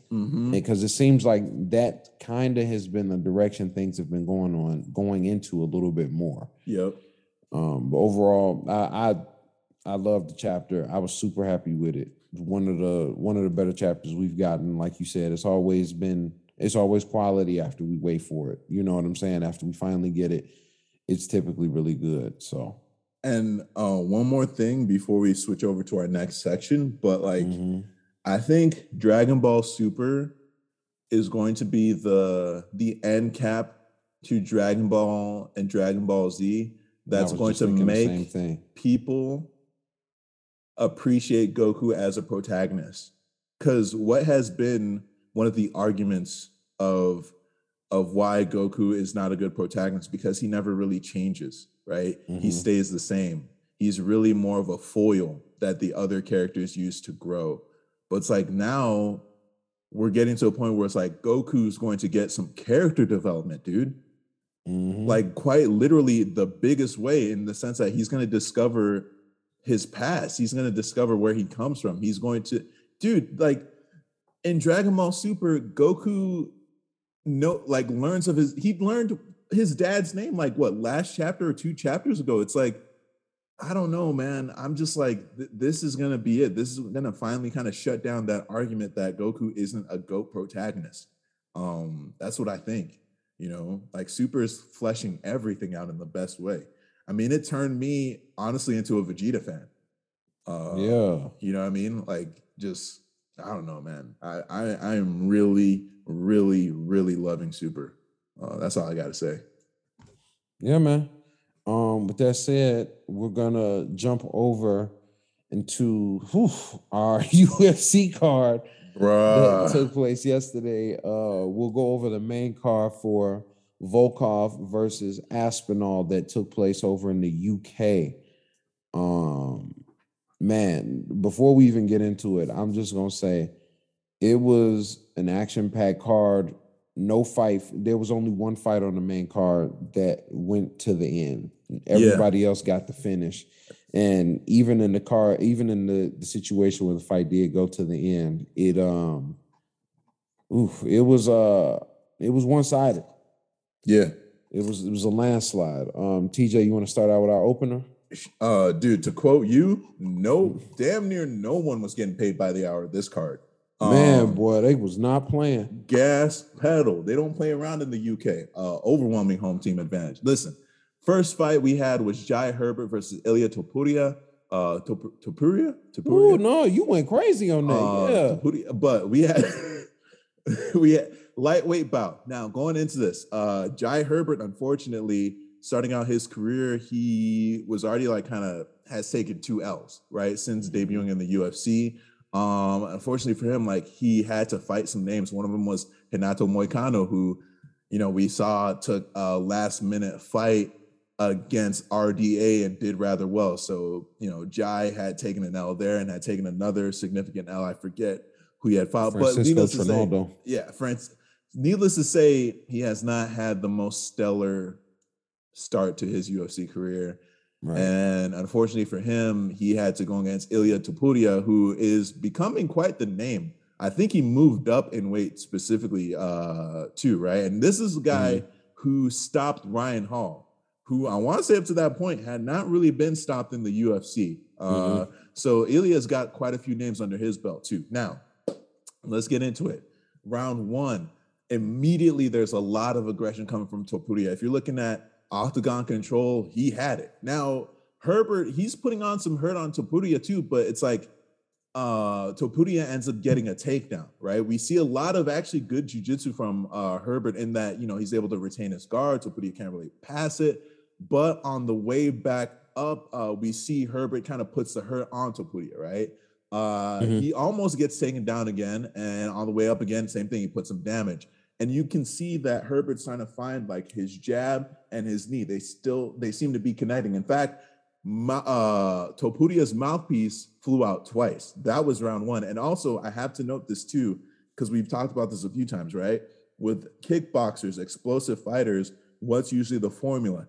Get them to be on their heels, get them to move backwards a little bit. You can tamp down that explosiveness. But Herbert, one thing he was doing well, side-to-side movement. So it's like, even though he couldn't really move forward and back, he was moving from side to side, hitting the angles on Topuria. Now, that was round 1. So you can honestly say, you can maybe give it to everybody, but because Topuria got those takedowns, you could probably see him getting round 1. But it ends up not meaning anything because, of course, when you get a finish, it's infinity points. Now, shout out Vince. I got that from him. Like, I remember rolling with Vince. One of my instructors and one of my friends, like, he'd always say, like, when we were talking about competition, it was like, or he'd be like kind of making fun of me, like this submission gets how many points? Like, dude, or this position gets how many points? Like, dude, if you get a submission, that's like infinity points. But shout out to him. All of them. Right? Round 2, Herbert is doing a good job of managing the distance, and this is where my notes go, damn, right? Like, Topuria, bro, jab, cross, left shovel hook, like a hook to the body, comes back up with a right hook, right on the chin. My God. Like, Herbert's, like, I'm doing the SpongeBob hands in prayer in front of my mouth. Herbert's eyes were open when he got slept. That wasn't the only one. You are correct, sir. I think he threw like maybe one additional hammer fist out of reflex, but then he immediately backed off. It was like you couldn't have asked for a cleaner punch. It's almost like that body hook, that shovel hook set it up to, because like you saw Herbert's hands drop slightly, and then the right hook came through and just put a bow on it, man. And leading up to this fight, there was quite a bit of controversy between Ilia and Paddy Pimblett, right? Paddy the Batty. And lo and behold, during his Octagon interview with Michael Bisping, he calls out Paddy the Batty. He uses a few choice words to describe Paddy too. But man, I cannot help but look at that combo again, man. It was like textbook, jab, cross, body, head, dude. It was, man. But unfortunately for Jai Herbert, this is like his 3rd L, and he's starting out his career. So it's like, if we're looking at patterns, this might be it for him. Yeah, unfortunately, it's just what it is, right? We can't forget too, like, as much as there are all these other fight promotions out there, the UFC is like, it's like the NBA, right? It's like the top tier. Like, you get the 1%er. So it's like, you may have been good at your regional thing or you're whatever. The number one like, guy at your gym, and right? So is everybody else. Exactly. The great way to put it. With that being said, sir, would you like to take us into the next fight, which was? Our next fight was Molly Meatball McCann versus Luana Carolina. Women's flyweight. The women's flyweight bout. Look, man, we started out. Molly came out standing, on the gas pedal. She didn't step on it. That's a visual, actually. She stood up on the gas pedal, both feet. You know what I'm saying? She was holding the steering wheel to really get some leverage and dig that foot to the floor because she came at Luana like she had no business being there. And she almost stopped her in the first round. I'm not going to lie to you. Oh no, you are telling the truth, sir. She had a rock and robin all over the cage. It was interesting because we had they were both coming off of a win coming into this fight. Mm-hmm. And you know, on the surface it seemed, and it did kind of divulge down to this, but on the surface it was like striker versus grappler on paper. Mm-hmm. And it looked like a good old-fashioned striking match, to be honest. Listen, I feel like Mark Hunt and Tai Tuivasa and Derek Lewis were just looking at this fight like just happy. Just salivating. As Derek likes to say, just let them bang. Yeah. And man, that's what they did. Like, you know, this first round, Molly McCann she was all over. Mm-hmm. And, you know, eventually she was able to get a little bit of a takedown. But what Luana did very well was she was able to really utilize her Muay Thai background and use that clinch to really kind of nullify a lot of attacks and just give herself an opportunity to recover. Yes. Now, granted, Molly was still landing strikes and stuff, but I mean, despite the productivity, I really felt as if she was able to kind of really keep her at bay for a really long time, considering how the fight went. Yeah. Going into round 2, it was a little bit more of the same. But on the back end of the round, you know, she was able to get a takedown, but Luana was able to just keep her down there, you know, until they were able to get them to stand up. And I think her clinch work, you know, being a multiple-time Muay Thai world champion, you know, if you're just dealing with any of those people in the clinch, it's tough because the clinch work is a big part of that game. Yeah, you are 100% correct, sir. Like, and anybody I know that's done Muay Thai for a significant amount of time, big or small, they get a hold of you, they're going to hold on to you. You're going to have to peel them off. You know what I'm saying? Especially if you're a grappler, too. It's like they can shut down any of your grip game. Like whatever thing you're trying to set up, they can shut it down because their clinch game is no joke either. Yeah, and that was pretty much what she did. And she was able to, I felt as though she was able to survive into the third round. But on the back end of that second round, she was starting to get a little more active, and it was looking a little bit like Molly McCann was starting to get tired. That lactic acid had built up. Yep. We go into the third round, and it's actually Luana that's taking the lead here. Yeah. Comes out with like a, you know, little front kick, and, you know, she's smiling at her. You know, she's really kind of trying to entice her, and it felt like Luana had finally settled into the bout. Yes. Yes.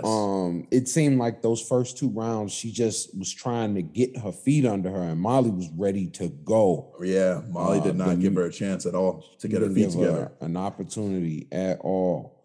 And things were going a little bit better. Things were actually, I felt, were really going Carolina's way. I thought she was winning the fight. I agree with you.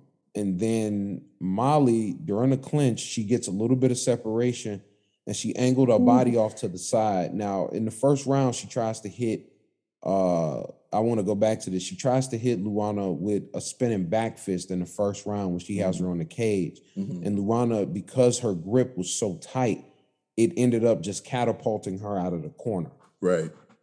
Because she had her arm locked up so tight, the spin just changed their position. Right. And I would just, this is just, you know, just me possibly overanalyzing it. But what we saw was... Say your truth, bro. What we saw was like, I felt like in the third round, they were, you know, they'd been sweating, you know, they weren't dry. The fight had kind of been going on. She was able to pull essentially the same move. And at my first glance, I thought she hit her with the most hellacious back fist I had ever seen.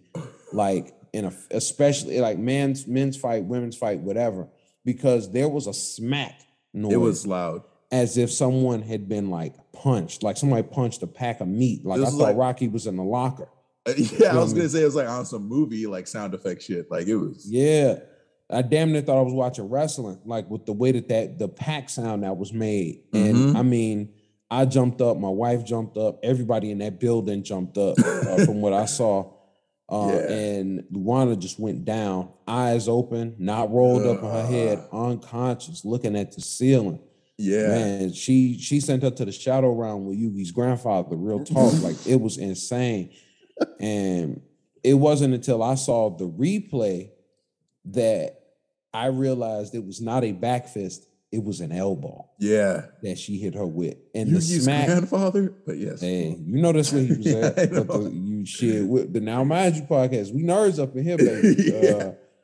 And what I realized was the smack came from the fact that her elbow hit her literally on the point of her jaw. Yeah. Like where the jaw connects. So the smack came from the rest of that arm making contact with her face. Oh my God. Oh, is her jaw just broken? She was broken, bro. I have no idea. Like, it was insane. It was, oh God. It was bad. But yeah, man, that was so ultimately Molly was able to pull off a third round TKO, pretty much less than 2 minutes into that second round. And she was at home, so she's the hometown person. Huge explosion from the crowd. Everybody was super, super excited. Yeah. Everybody was really happy. She ran out into the crowd. She did a few things I didn't personally care for, just based off what her standing is in the division. But look, the end of the day, you were in one of the biggest arenas in your country. You were able to fight on the main card in front of your countrymen and things like that. Right. So, congratulations to Molly McCann, man. She went crazy. She definitely won. She won what on paper probably should have been a harder fight for her. Mm-hmm. And I'm not venturing to say that this was an easy performance, but it was definitely, I would say you could argue it could have been a star-making performance for her. 100%. It definitely was something that's going to get the attention of other people. And definitely get, it's going to get the attention of a lot of people. And it was one of the fights on the card, and there were several of them that won, that got a performance of the night. She won a performance of the night bonus for that victory. Good for her. 100% good for her. That was, you hit the nail on the head. Us in Gunnar Nelson versus Takashi Sato. Ice cold Gunny Nelson versus Takashi Sato. Gunny, baby. Listen, this was this podcast is a fan of Gunnar Nelson. Listen, man, I like Gunnar Nelson. So you know how I talked about how I had some gaps in my UFC watching, bro. The last time I saw Gunnar Nelson fight was, I think he was still training with Conor, and his first kid had just been born. Wow, yeah, dude. A minute. So I was like, wait, Gunnar Nelson having to do a weight cut? I was just like, wait, what? I got a little background on that too. Oh, please divulge a little before I go into the breakdown, please. So the whole thing about that was Gunnar had taken some time off. One, to be a father, and two, just to kind of heal some things up within his body. And he actually started a different training regimen where he was starting to do more work with weights and things like that. This was Gunnar. I need you you gotta keep this in mind. Gunnar hasn't fought since 2019. And here we are in March of 2022. Mm-hmm. So, he had taken a significant amount of time off, but he was spending time with his family. And he started a new regimen, where he was starting to do a little bit more lifting weights and things like that. Yeah. A new conditioning program. There we go. And this was the first time in his career he ever cut weight for a fight. Yeah. Because Gunnar is a guy who pretty much walks around about 170, 175 or so. So, what's 5 pounds for a guy like that? Right. And man, but that's pretty much the only reason he had to take that weight cut. But he hadn't fought since 2019 after he took a decision loss to Gilbert Burns. He kind of had a rough run of fights where, he fought Ponzinibbio, then he fought Alex Oliveira, Cowboy, and then he fought Leon Edwards, and he fought Gilbert Burns. Mm-hmm. And he took 2 back-to-back off Leon Edwards and Gilbert Burns, and he took some time off after that. Yeah. Well, I mean, that time off did him well. Hey, do you have any background on Takashi Sato that you'd like to give out too? Oh, yeah. You know what? I'll do that as well. Takashi Sato is a guy that's had some mixed success in the UFC. He's a pancreas guy, believe it or not. Wow. Well, that makes sense though, coming from Japan. That makes sense. Yeah, I guess it does. So now that I'm saying it out loud, yeah, it does. He's had about 5 fights in the UFC. Like, like I said, he's been up and down. He won his first 2, dropped one to Bilal Muhammad, bounced back with a win against Jason Witt in June of 2020. And this also was another guy who's had a bit of a layoff. This was Takashi's first fight since November of 2020. And his time off was mostly just dealing with injuries and then also dealing with visa issues and everything that happened with COVID, with him being a Japan native. And, he trains in Japan. He doesn't train, he doesn't come to America for his training camps. Everything he does is in Japan. Right. And it wasn't until recently he joined up with Sanford MMA, and he's been training under Henry Hooft. So this was kind of a new situation for him as well. Training under Henry Hooft, but there was not a lot of striking. He really didn't let his hands go. You go ahead and talk about it. All right, well, yeah. So as Matt mentioned, kind of at the top of this section of our combat sports section, right? There was a fight that went the distance, and this was that fight. I will never not be impressed by how Gunnar always stays even-keeled leading up to his fights. My man shows no emotion, not a smile, not a frown, just Mr. Stoicism. Real talk. Sato immediately puts the pressure right out the gate, and you see Nelson trying to get in range for a clinch. Now, if you don't know this, like Gunnar Nelson is like a high-ranking jiu-jitsu black belt under Renzo Gracie. Like this dude is a grappler, like probably known for his grappling before even like his MMA. Like that's just they actually mentioned that on his they mentioned that during the broadcast as well. Right. Like I think McGregor recruited Gunnar into his camp specifically because Gunnar's got that high level grappling, if I recall back in the day. Right. So Gunnar's usual strategy and philosophy going into a fight is like, how can I get this into a clinch so I can eventually take this down to the ground? And the way his stance was set up too, it's like it very much like reminds you of old school karate, and Takashi kind of has a stance that mirrors that too. But it's like Gunnar, especially, it's like you think with his hands positioned the way they are, like it's like, bro, your face is open. But no, he's actually doing a good job getting his hands, like keeping the distance, because Takashi Sato was never really able to close the gap in between them, whether it was with like strikes or whatever. And like I want to say after round 1, not many strikes were thrown by Takashi Sato, if any at all. But Gunnar, his goal, I'm gonna set up a clinch some way, somehow. And Takashi was initially kind of shutting down the clinch attempts because obviously he knows how to hand fight too.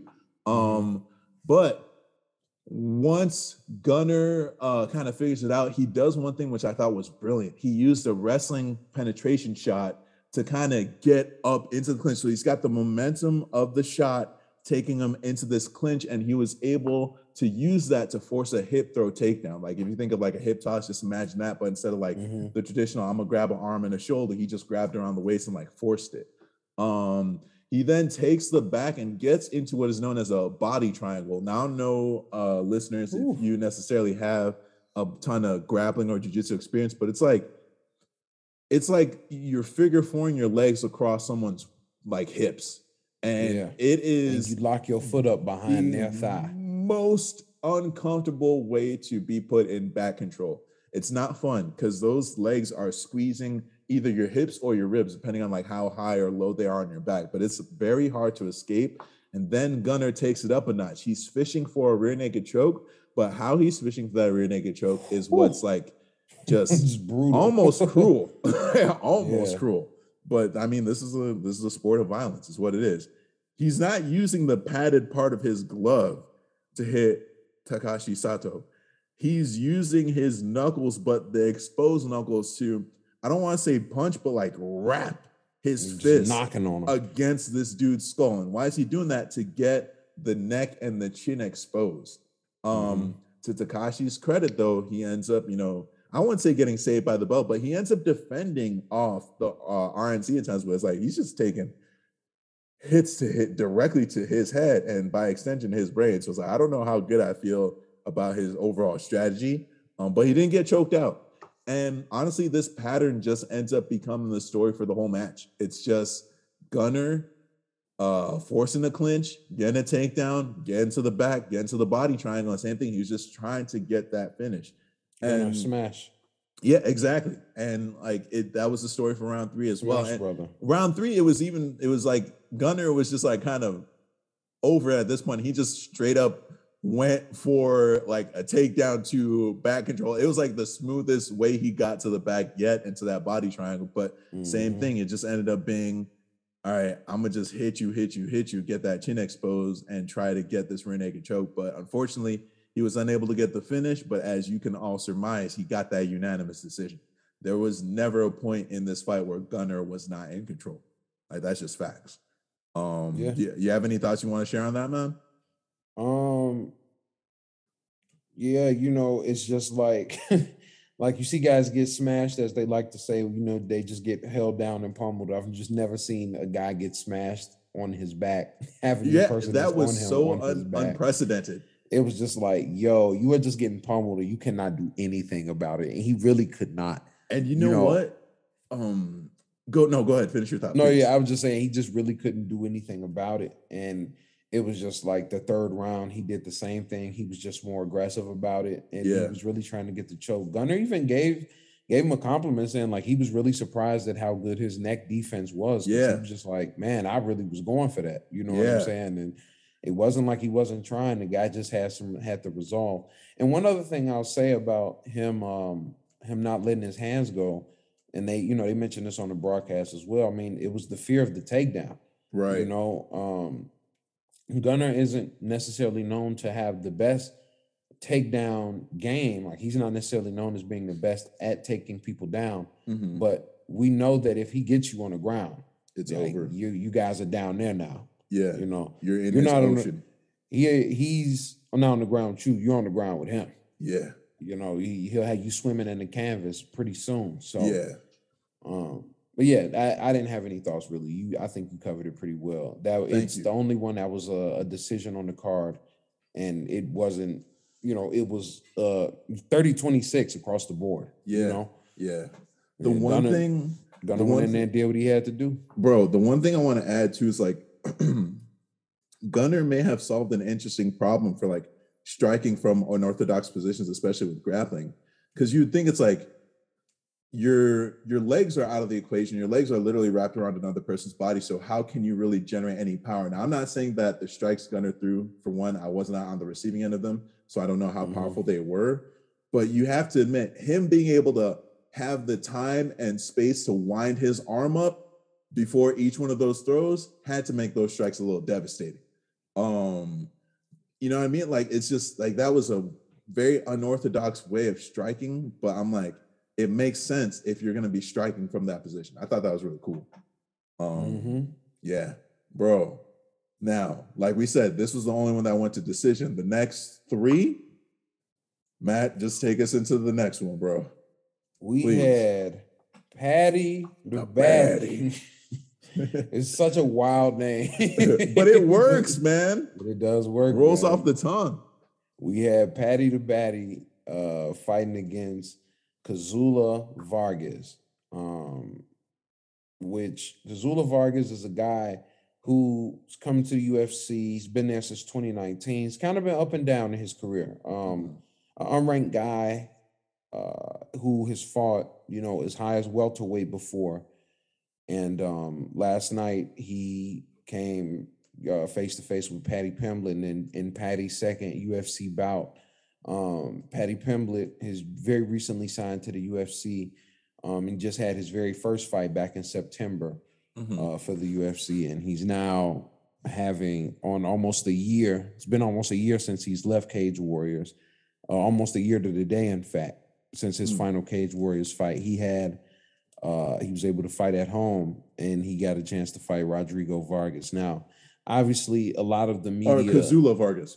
Kazula Vargas, I'm sorry. Well, Kazula is his nickname. Rodrigo is his first name. Oh, I did not know that. My bad. It's like a Korean zombie thing. Like, we know his name is Chan Sung Jung, but, but Kazula's his nickname. And pretty much he was, this fight was billed for Paddy Pimblett to be the guy to win the fight. But I almost felt bad for Kazula because in the build-up to this fight, it was more about an issue that took place before the weigh-ins between Paddy and Ilia Topuria, where they kind of came to blows a little bit in the hallway of the Fighter Hotel. So to a degree, and I could have been a minority here, that's who I thought he was fighting. I didn't know he was fighting Rodrigo Vargas. I thought he was fighting Ilia Topuria, to be honest. Same. So when I saw him fight Jay Herbert, I was like, oh, so then who's Paddy Pimblett fighting? I don't mean that I don't mean that disrespectfully towards Rodrigo. I didn't know. And there was a lot of buildup, and they showed a little bit of the pre where Paddy was just saying he didn't believe Rodrigo would even land a punch. Well, let me tell you something. Rodrigo lands a beautiful right hand on him early in the round and doesn't drop him, but he definitely forces a takedown right away. And they get to working on the ground. And, for anybody who's familiar with Paddy Pimblett, this guy is not a Cage Warriors guy. Well, he is a Cage Warriors guy, but that's not the point I'm making. This guy is known for his ground game. That's not where you want to fight Paddy Pimblett. And this is a guy who has knockouts and things like that on his record. He has his record covers. He's going to stop you in whatever way he has to. But he was able to kind of do some good work down on the ground, and he pulled off the rear naked choke, man. He was able to get underneath Rodrigo's arms. He had a situation kind of similar to Gunnar, but he didn't get the full seatbelt on him. He just kind of was able to get his back. After he got him down, instead he got his back to the cage instead of allowing Rodrigo to get his own back to the cage to stand up. And just to supplement that too, the way Paddy got to his back was not an easy way to get there, by the way. Like the cage, if anything, was hampering his ability to get to Kazula's back, but he did it. Yeah, he was able to get on this guy's back, man, and it looked like it was going to possibly be a neck crank, and then he was able to kind of lay him down on the ground, and eventually, after a decent amount of hand fighting and realistically a little bit of glove grabbing, he was able to get his hand underneath the chin, crank that back, and he was able to choke him out for a rear naked choke, which would be another first round finish, and he finished him just under 4 minutes into that first round. And that's, 2 fights for Paddy in the UFC, 2 first round finishes. First one being a TKO, second one being a submission with a rear naked choke, which again, I know these are stupid like fight nerd things, but I just got to point out his first 2 fights as a pro were TKO via strikes and a choke submission as his second one, both in the first round.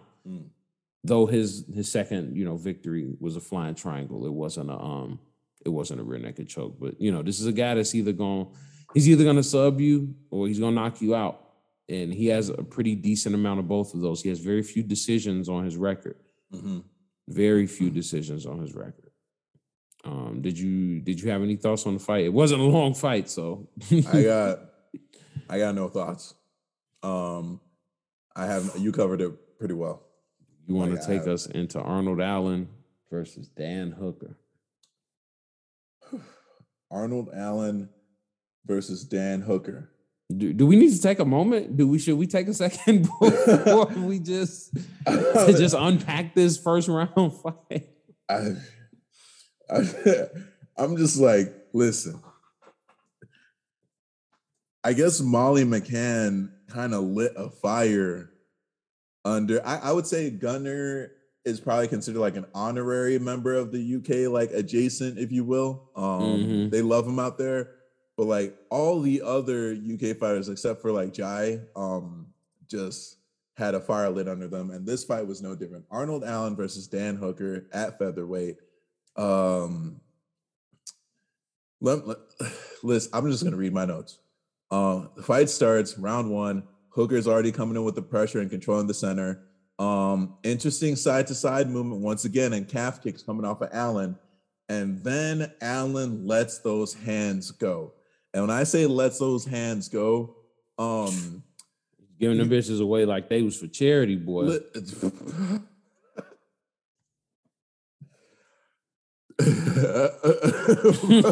I'm just saying he was letting them hands go, boy. There was a liquidation sale on hands. Bro, where do you come up with essentially, yes. They both kind of wobble each other at some point within the first round, but it's like, listen, they told each other, it's like, you got to respect my hands, but one of them definitely had the stronger hands, if you will. They literally take a breather at some, speaking of taking a breather, right, Matt? They literally took a breather mid-round and they get back at it, but this time you just see a sequence that goes a little something like this. Jab cross thrown by Allen.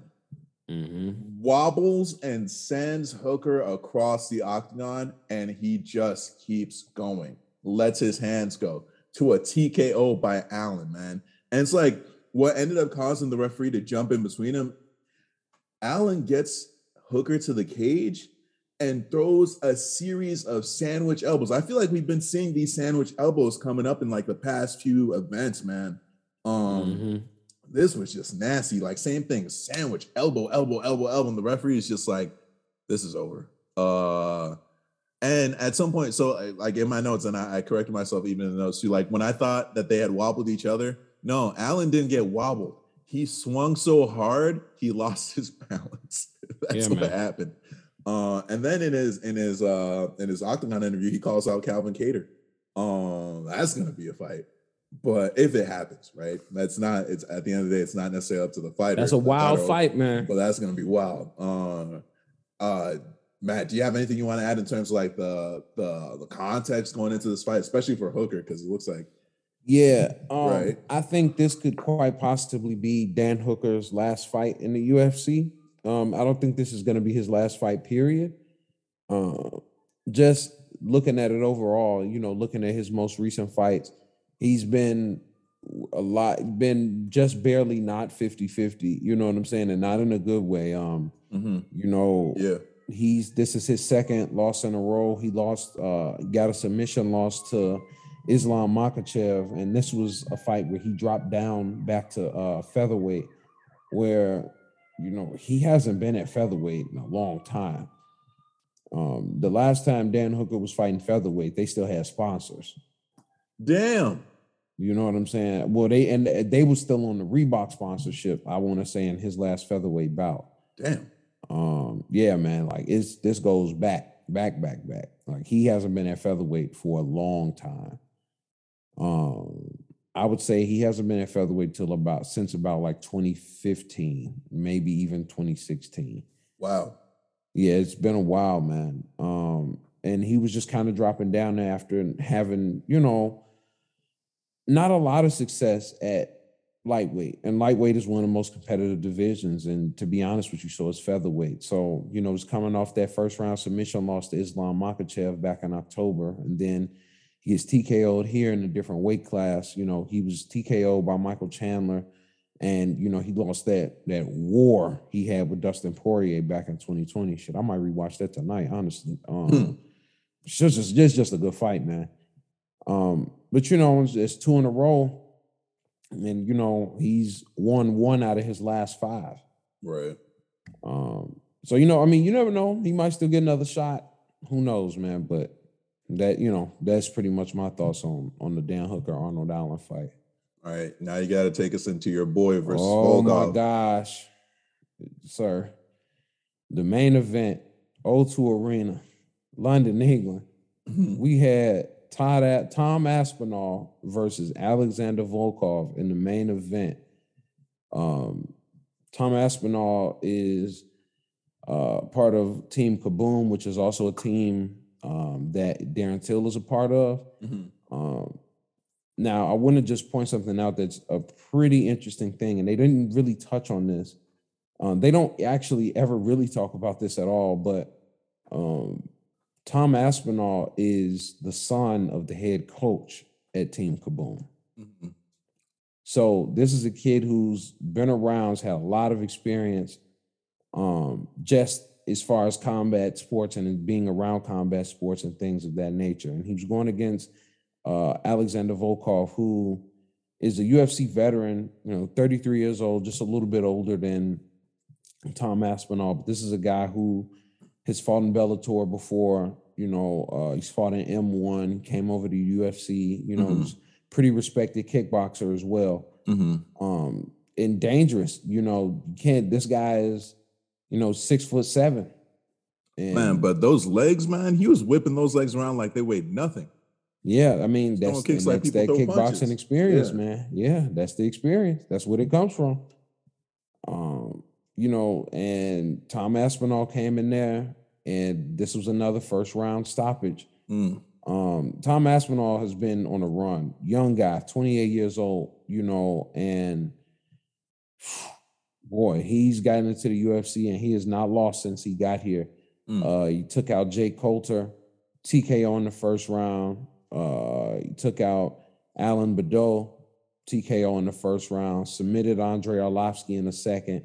And then he very recently fought Sergey Spivak back in September, stopped him in the first round as well.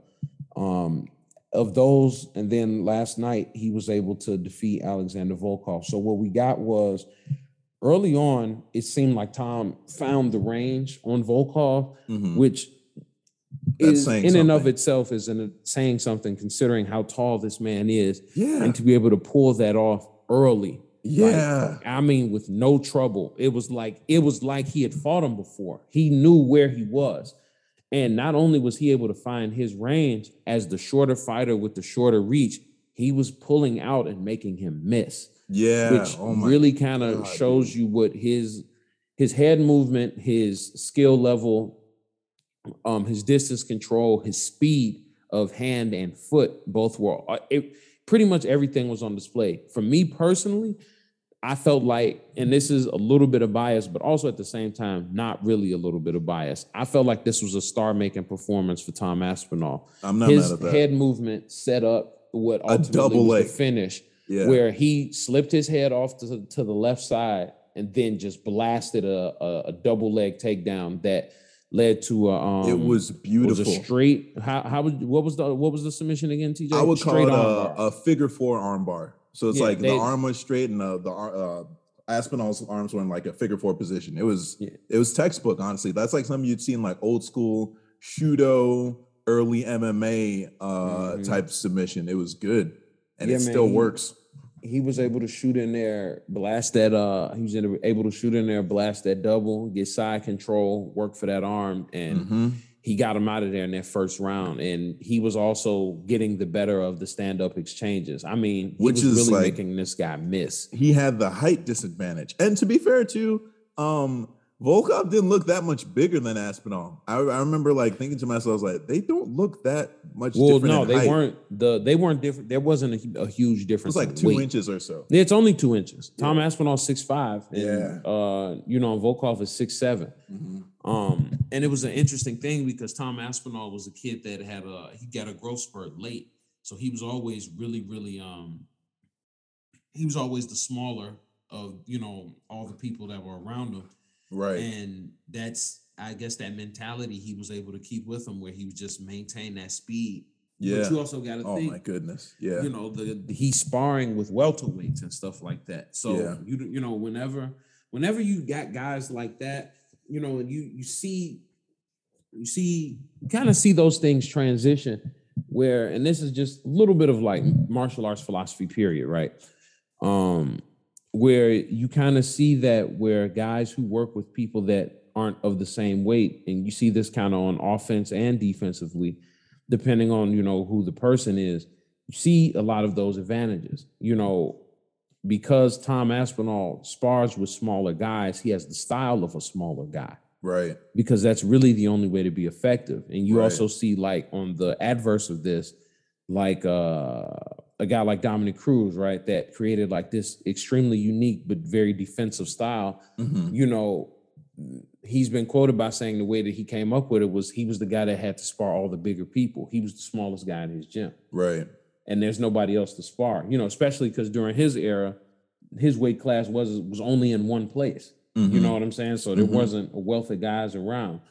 And I mean, you just kind of see those things everywhere. And sometimes it's a good thing, sometimes it's a bad thing. But in this instance, it was a fantastic thing. I mean, if any of our listeners are familiar with kickboxing, Rico Verhoeven is a perfect example of that. And this guy's, a heavyweight, arguably the greatest heavyweight kickboxer of his generation, if not ever. And when asked about his style, he spars with a lot of small guys. He's the biggest guy in his gym. And he was like, when he first was coming up, imagine being a 200 plus pound guy, 220, 230, and your sparring partners are 145. Right. You know what I'm saying? You can't just break them. Like you can't just break them, but you also got to use some skill, because if these guys are talented, you're just going to be sitting there hitting the air. So, and I think that's a little bit of what we saw with Tom Aspinall. And this is definitely something that's going to move him up the rankings within the UFC. Oh, most definitely. Yeah. He's getting a title shot soon. And I was going to say, well, he's got to go against Tai Tuivasa, who he called out, right? I was also going to see that fight. That's the only fight I want. This also supplements an argument that, not an argument, but a point that you've made and that I agree with. It's like Tom Aspinall is literally that new generation of fighters who's grown up seeing everything and who has been training everything. He's not a specialist. Like, he's literally good at every single aspect of the game. He's a black belt in jiu-jitsu. He's that new gen. And his dad, fun fact too, right? His dad was like one of the first black belts in jiu-jitsu in the UK, Yeah. So it's like getting to learn from a coach like that, dude. I mean, come on. And being exposed to all aspects of the art. Like, he's literally, shout out Gunnar, the new type. No, for real. He is the new type. This is Tom Aspinall, ranked number 11, jumping up and fighting Volkov, number 6. Right. And he's asking for Tai Tuivasa. Tai Tuivasa was asking for Stipe. I mean, I think the heavyweight division is interesting as it's ever been right now. It's like you said, changing of the guard, low key. Changing of the guard, man. Yeah. When you're looking at it, because look at it like this. If you look at the top 5, because obviously, even if Tom Aspinall doesn't break into the top 5, and this was our last fight on this card in the last part of Combat Sports section, so we can just kind of talk this out a little bit. Like, Tom Aspinall, if he jumps, if nothing else, we can say he can even hit number 5, right? Just depending on how they do it. Because currently Derek Lewis is 5, Volkov is 6. Derek Lewis has knocked out Volkov before. He just beat Volkov, so that would probably put him ahead because Derek Lewis just came off a loss as well. Right. But going back to the new generation thing, if Tom Aspinall, just for example, let's say he takes number 5. The top 5 underneath Francis is Ciryl Gane, Stipe Miocic, Tai Tuivasa, Curtis Blades, and if he gets that 5 spot, Tom Aspinall.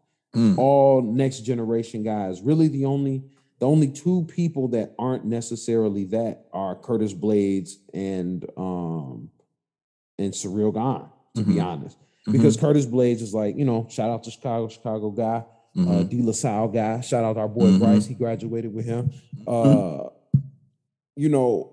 Curtis Blades is a specialist who's learning other things. And I feel like the same thing kind of can be said about Ciryl Gane. They're almost specialists in the opposite way. You know what I'm saying? Right. And I know that Tai Tuivasa was asking for or suggesting the Stipe fight. But I would honestly say, and this is just me, if I could matchmake, the winner of Tai Tuivasa, I would give the winner of Tai Tuivasa and Tom Aspinall Stipe if John Jones hasn't finally reared his head at heavyweight. No comment. I mean, there's nothing you can really say really to it. But if that's the case, just because, they were talking about Stipe would probably be John's introduction into the heavyweight division. And I think that's really the only way that you get Stipe off the table, because Tai Tuivasa versus Stipe, I think, is an interesting fight.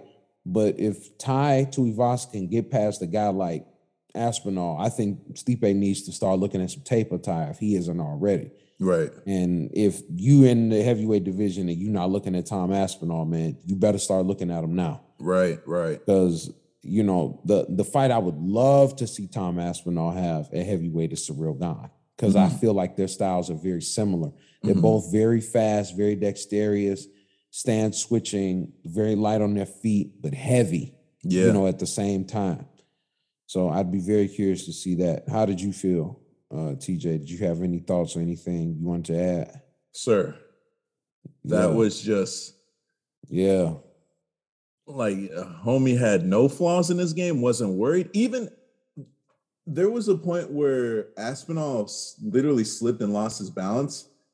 And his head movement and awareness is so good that he got up and out of the way because it looked like Volkov was going to kick him when he was down. And Aspinall got off, smiled, they dapped a little bit. It's like, all right, that was pretty slick, and they got back to it. But it's like, this dude is just, this is my first time watching him. And Matt is why they call you Mike. But Matt, you've been hyping him up to me. And I was like low-key kind of excited to watch this because I was like, yo, I'm about to see and you saw what he's why. all about. Yeah. I'm like, this dude, that was an impressive performance. Like, he is another one, kind of like the Gunny style, where no expressions, stoic, super stoic. There's another guy, not worried, calm, heart rate is on point, just chill, And I see why, man. Homie was good everywhere. Like he opened up Volkov when he got Volkov on his back. Right. And during that was still, I'm like, acting like there was multiple rounds. That was still just the first round. There were multiple takedowns. It's like he opened up Volkov in the first one and then finished it. Bro, I got you covered it all already. I was just like, damn, that was impressive. That's all I got. Yeah, man. I was super impressed by it, honestly. And with that said, that's gonna conclude our combat sports section. Let's get into the question of the week, topic of the week. And our topic of the week this week is what villain we thought deserved better. TJ. I'm going to go ahead and speak for both of us and say, obviously, Griffith deserved better. Oh, right? My God. Here this man I'm kidding. Internet. Hold on. Wait. I'm kidding. Get this man out of here, bro.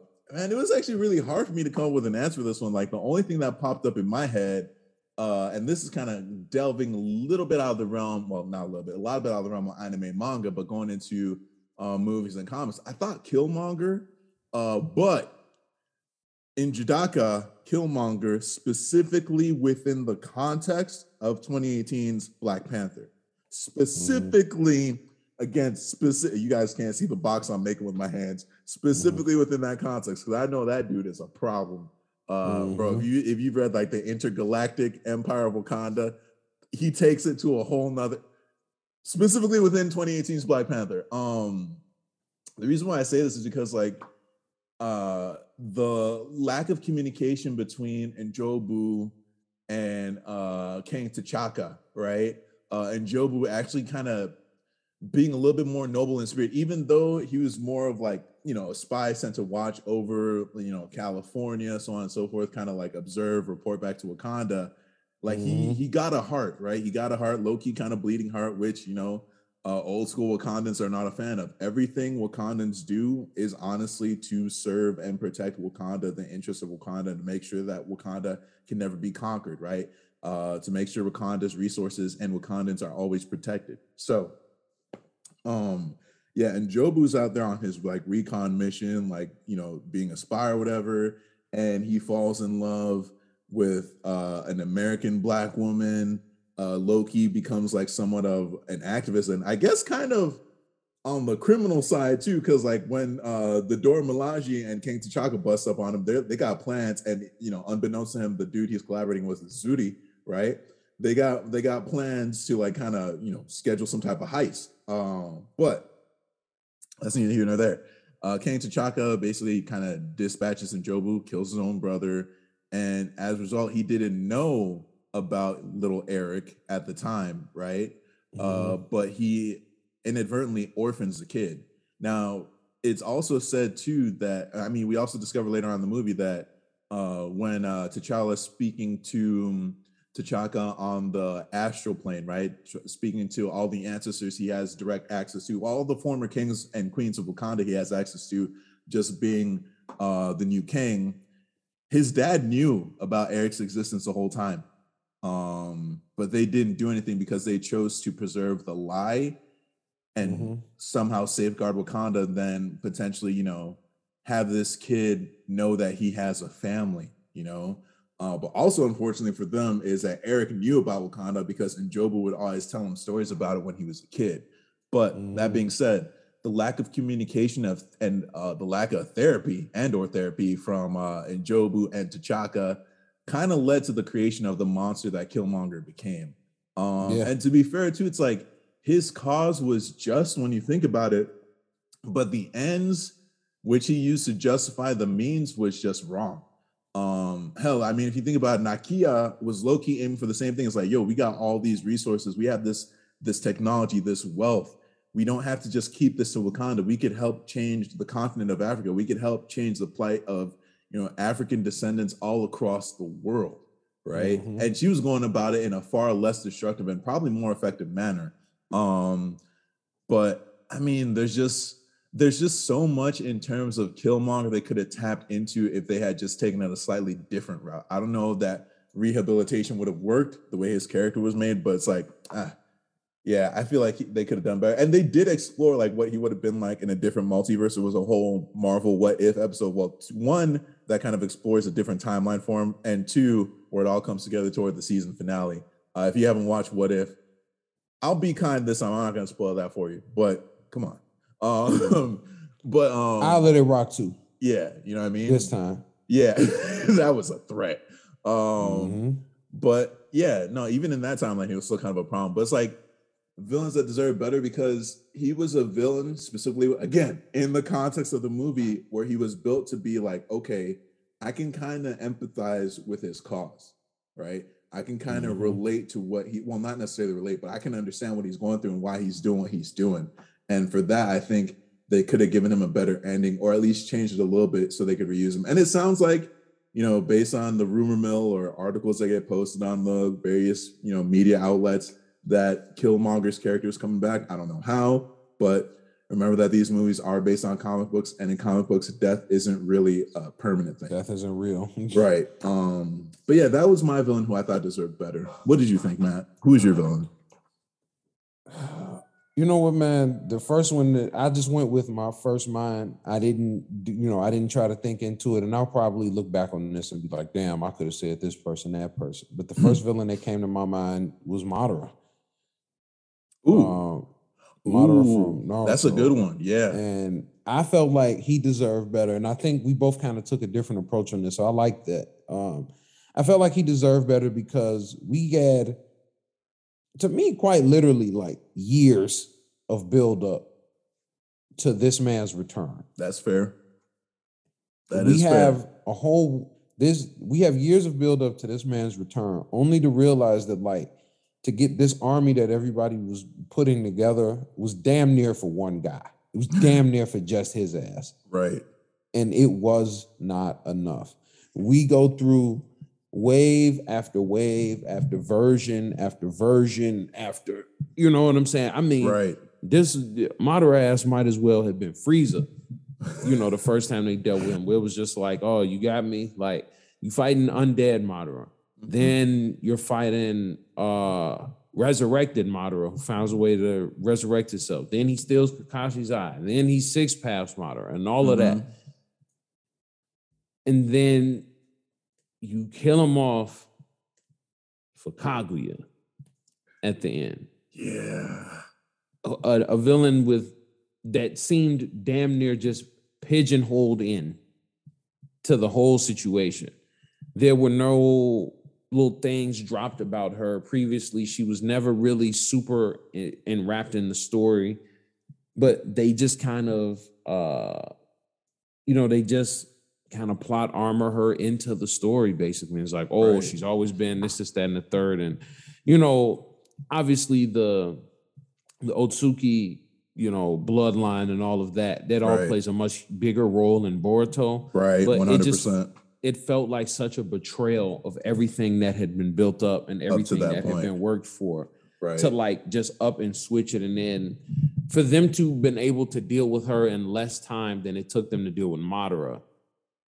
And there was like every nation came together because of this. Now, granted, she's one person, and Madara, there was an army behind Madara as well. But you and I both know it wasn't like a full-on army versus army situation that they were dealing with. No. I just didn't like that, man. I thought it was pretty much one of the turning points for that series, and it's had a lot of ups and downs, but it's, to me, one of the hangups I have on it on that back end. Yeah. Just the whole, like, it was like they tried to give her like the Eisen treatment, like, oh, well, I made Zetsu. She was there the whole time. Yeah, but it just didn't make sense, because at least when we saw it done somewhere else, and I have to go with that example of Bleach, you know what I'm saying? Like, when we saw it done somewhere else, it was done better. You guys need to understand, like, mentioning Bleach hurts Matt's heart. It hurts me. It hurts my soul. But he's right, Yeah, man, that's just how I feel about that. Like, I felt like Madara was the villain that I just felt deserved better, because, like, he's even taken out in an unceremonious way. Yeah. You know what I'm saying? Like, it's just like, and now he's gone and he's no longer a threat. Like, what? Right. This is a dude who forced Might Guy to unlock all the gates. Dude. Yeah. No, I feel you. He killed Naruto. Yeah. He killed the main character. Right. Like. Right. Yeah. No, man. I just wasn't happy with it, man. I really, that was just the first one that came to mind when I thought, like, a villain that deserved better. That was where my head went. Oh, no, 100%. I can see that too. But I will say, next week's topic, what character could have, should have been a villain? I feel like we should be able to maybe have multiples on this. I feel like I might have one in an honorary mention. How about you? Let's just bring two of them. Yeah. Let's bring two of them to the table. Yeah. I feel like we both have one in common already that we've talked about. But I got an idea. Yeah. But with that being said, Matt, man, just wrap us up, bro. Yeah, this is going to conclude episode 11. 11. Double digits. Double digits, baby, of the Now Mind You podcast. Thank you guys so much for checking us out. Thank you guys so much for rocking with us on whatever your preferred podcast platform is. If you're checking us out on Spotify, thank you. You checking us up on Apple Podcasts, thank you. You checking us out on SoundCloud, thank you. You checking us out on Anchor. Thank you. If you're listening to a clip of us on Instagram, thank you. Twitter, Reddit, however you check us out, we appreciate it. 100%. All support is support, period, and we do appreciate that. 100%. Friend, family, whatever. Foe. Thank you so much. Thank you. Foe, especially. You want to check us out after this, you can follow us on at Now Mind You Pod. You can follow me at Matt Hambrick on pretty much any social media, MattHambric. TJ, where can they find you? Instagram at Tuss4_skate. TUSS4_SKATE. Also, don't forget to check us out on YouTube. We have our review for the Batman Up, as well as where TJ is going to be placing his reviews for Tokyo Revengers. And we will be doing a review of the Jujutsu Kaisen Zero film that we both got a chance to see. So stay tuned for that. Be on the lookout for that.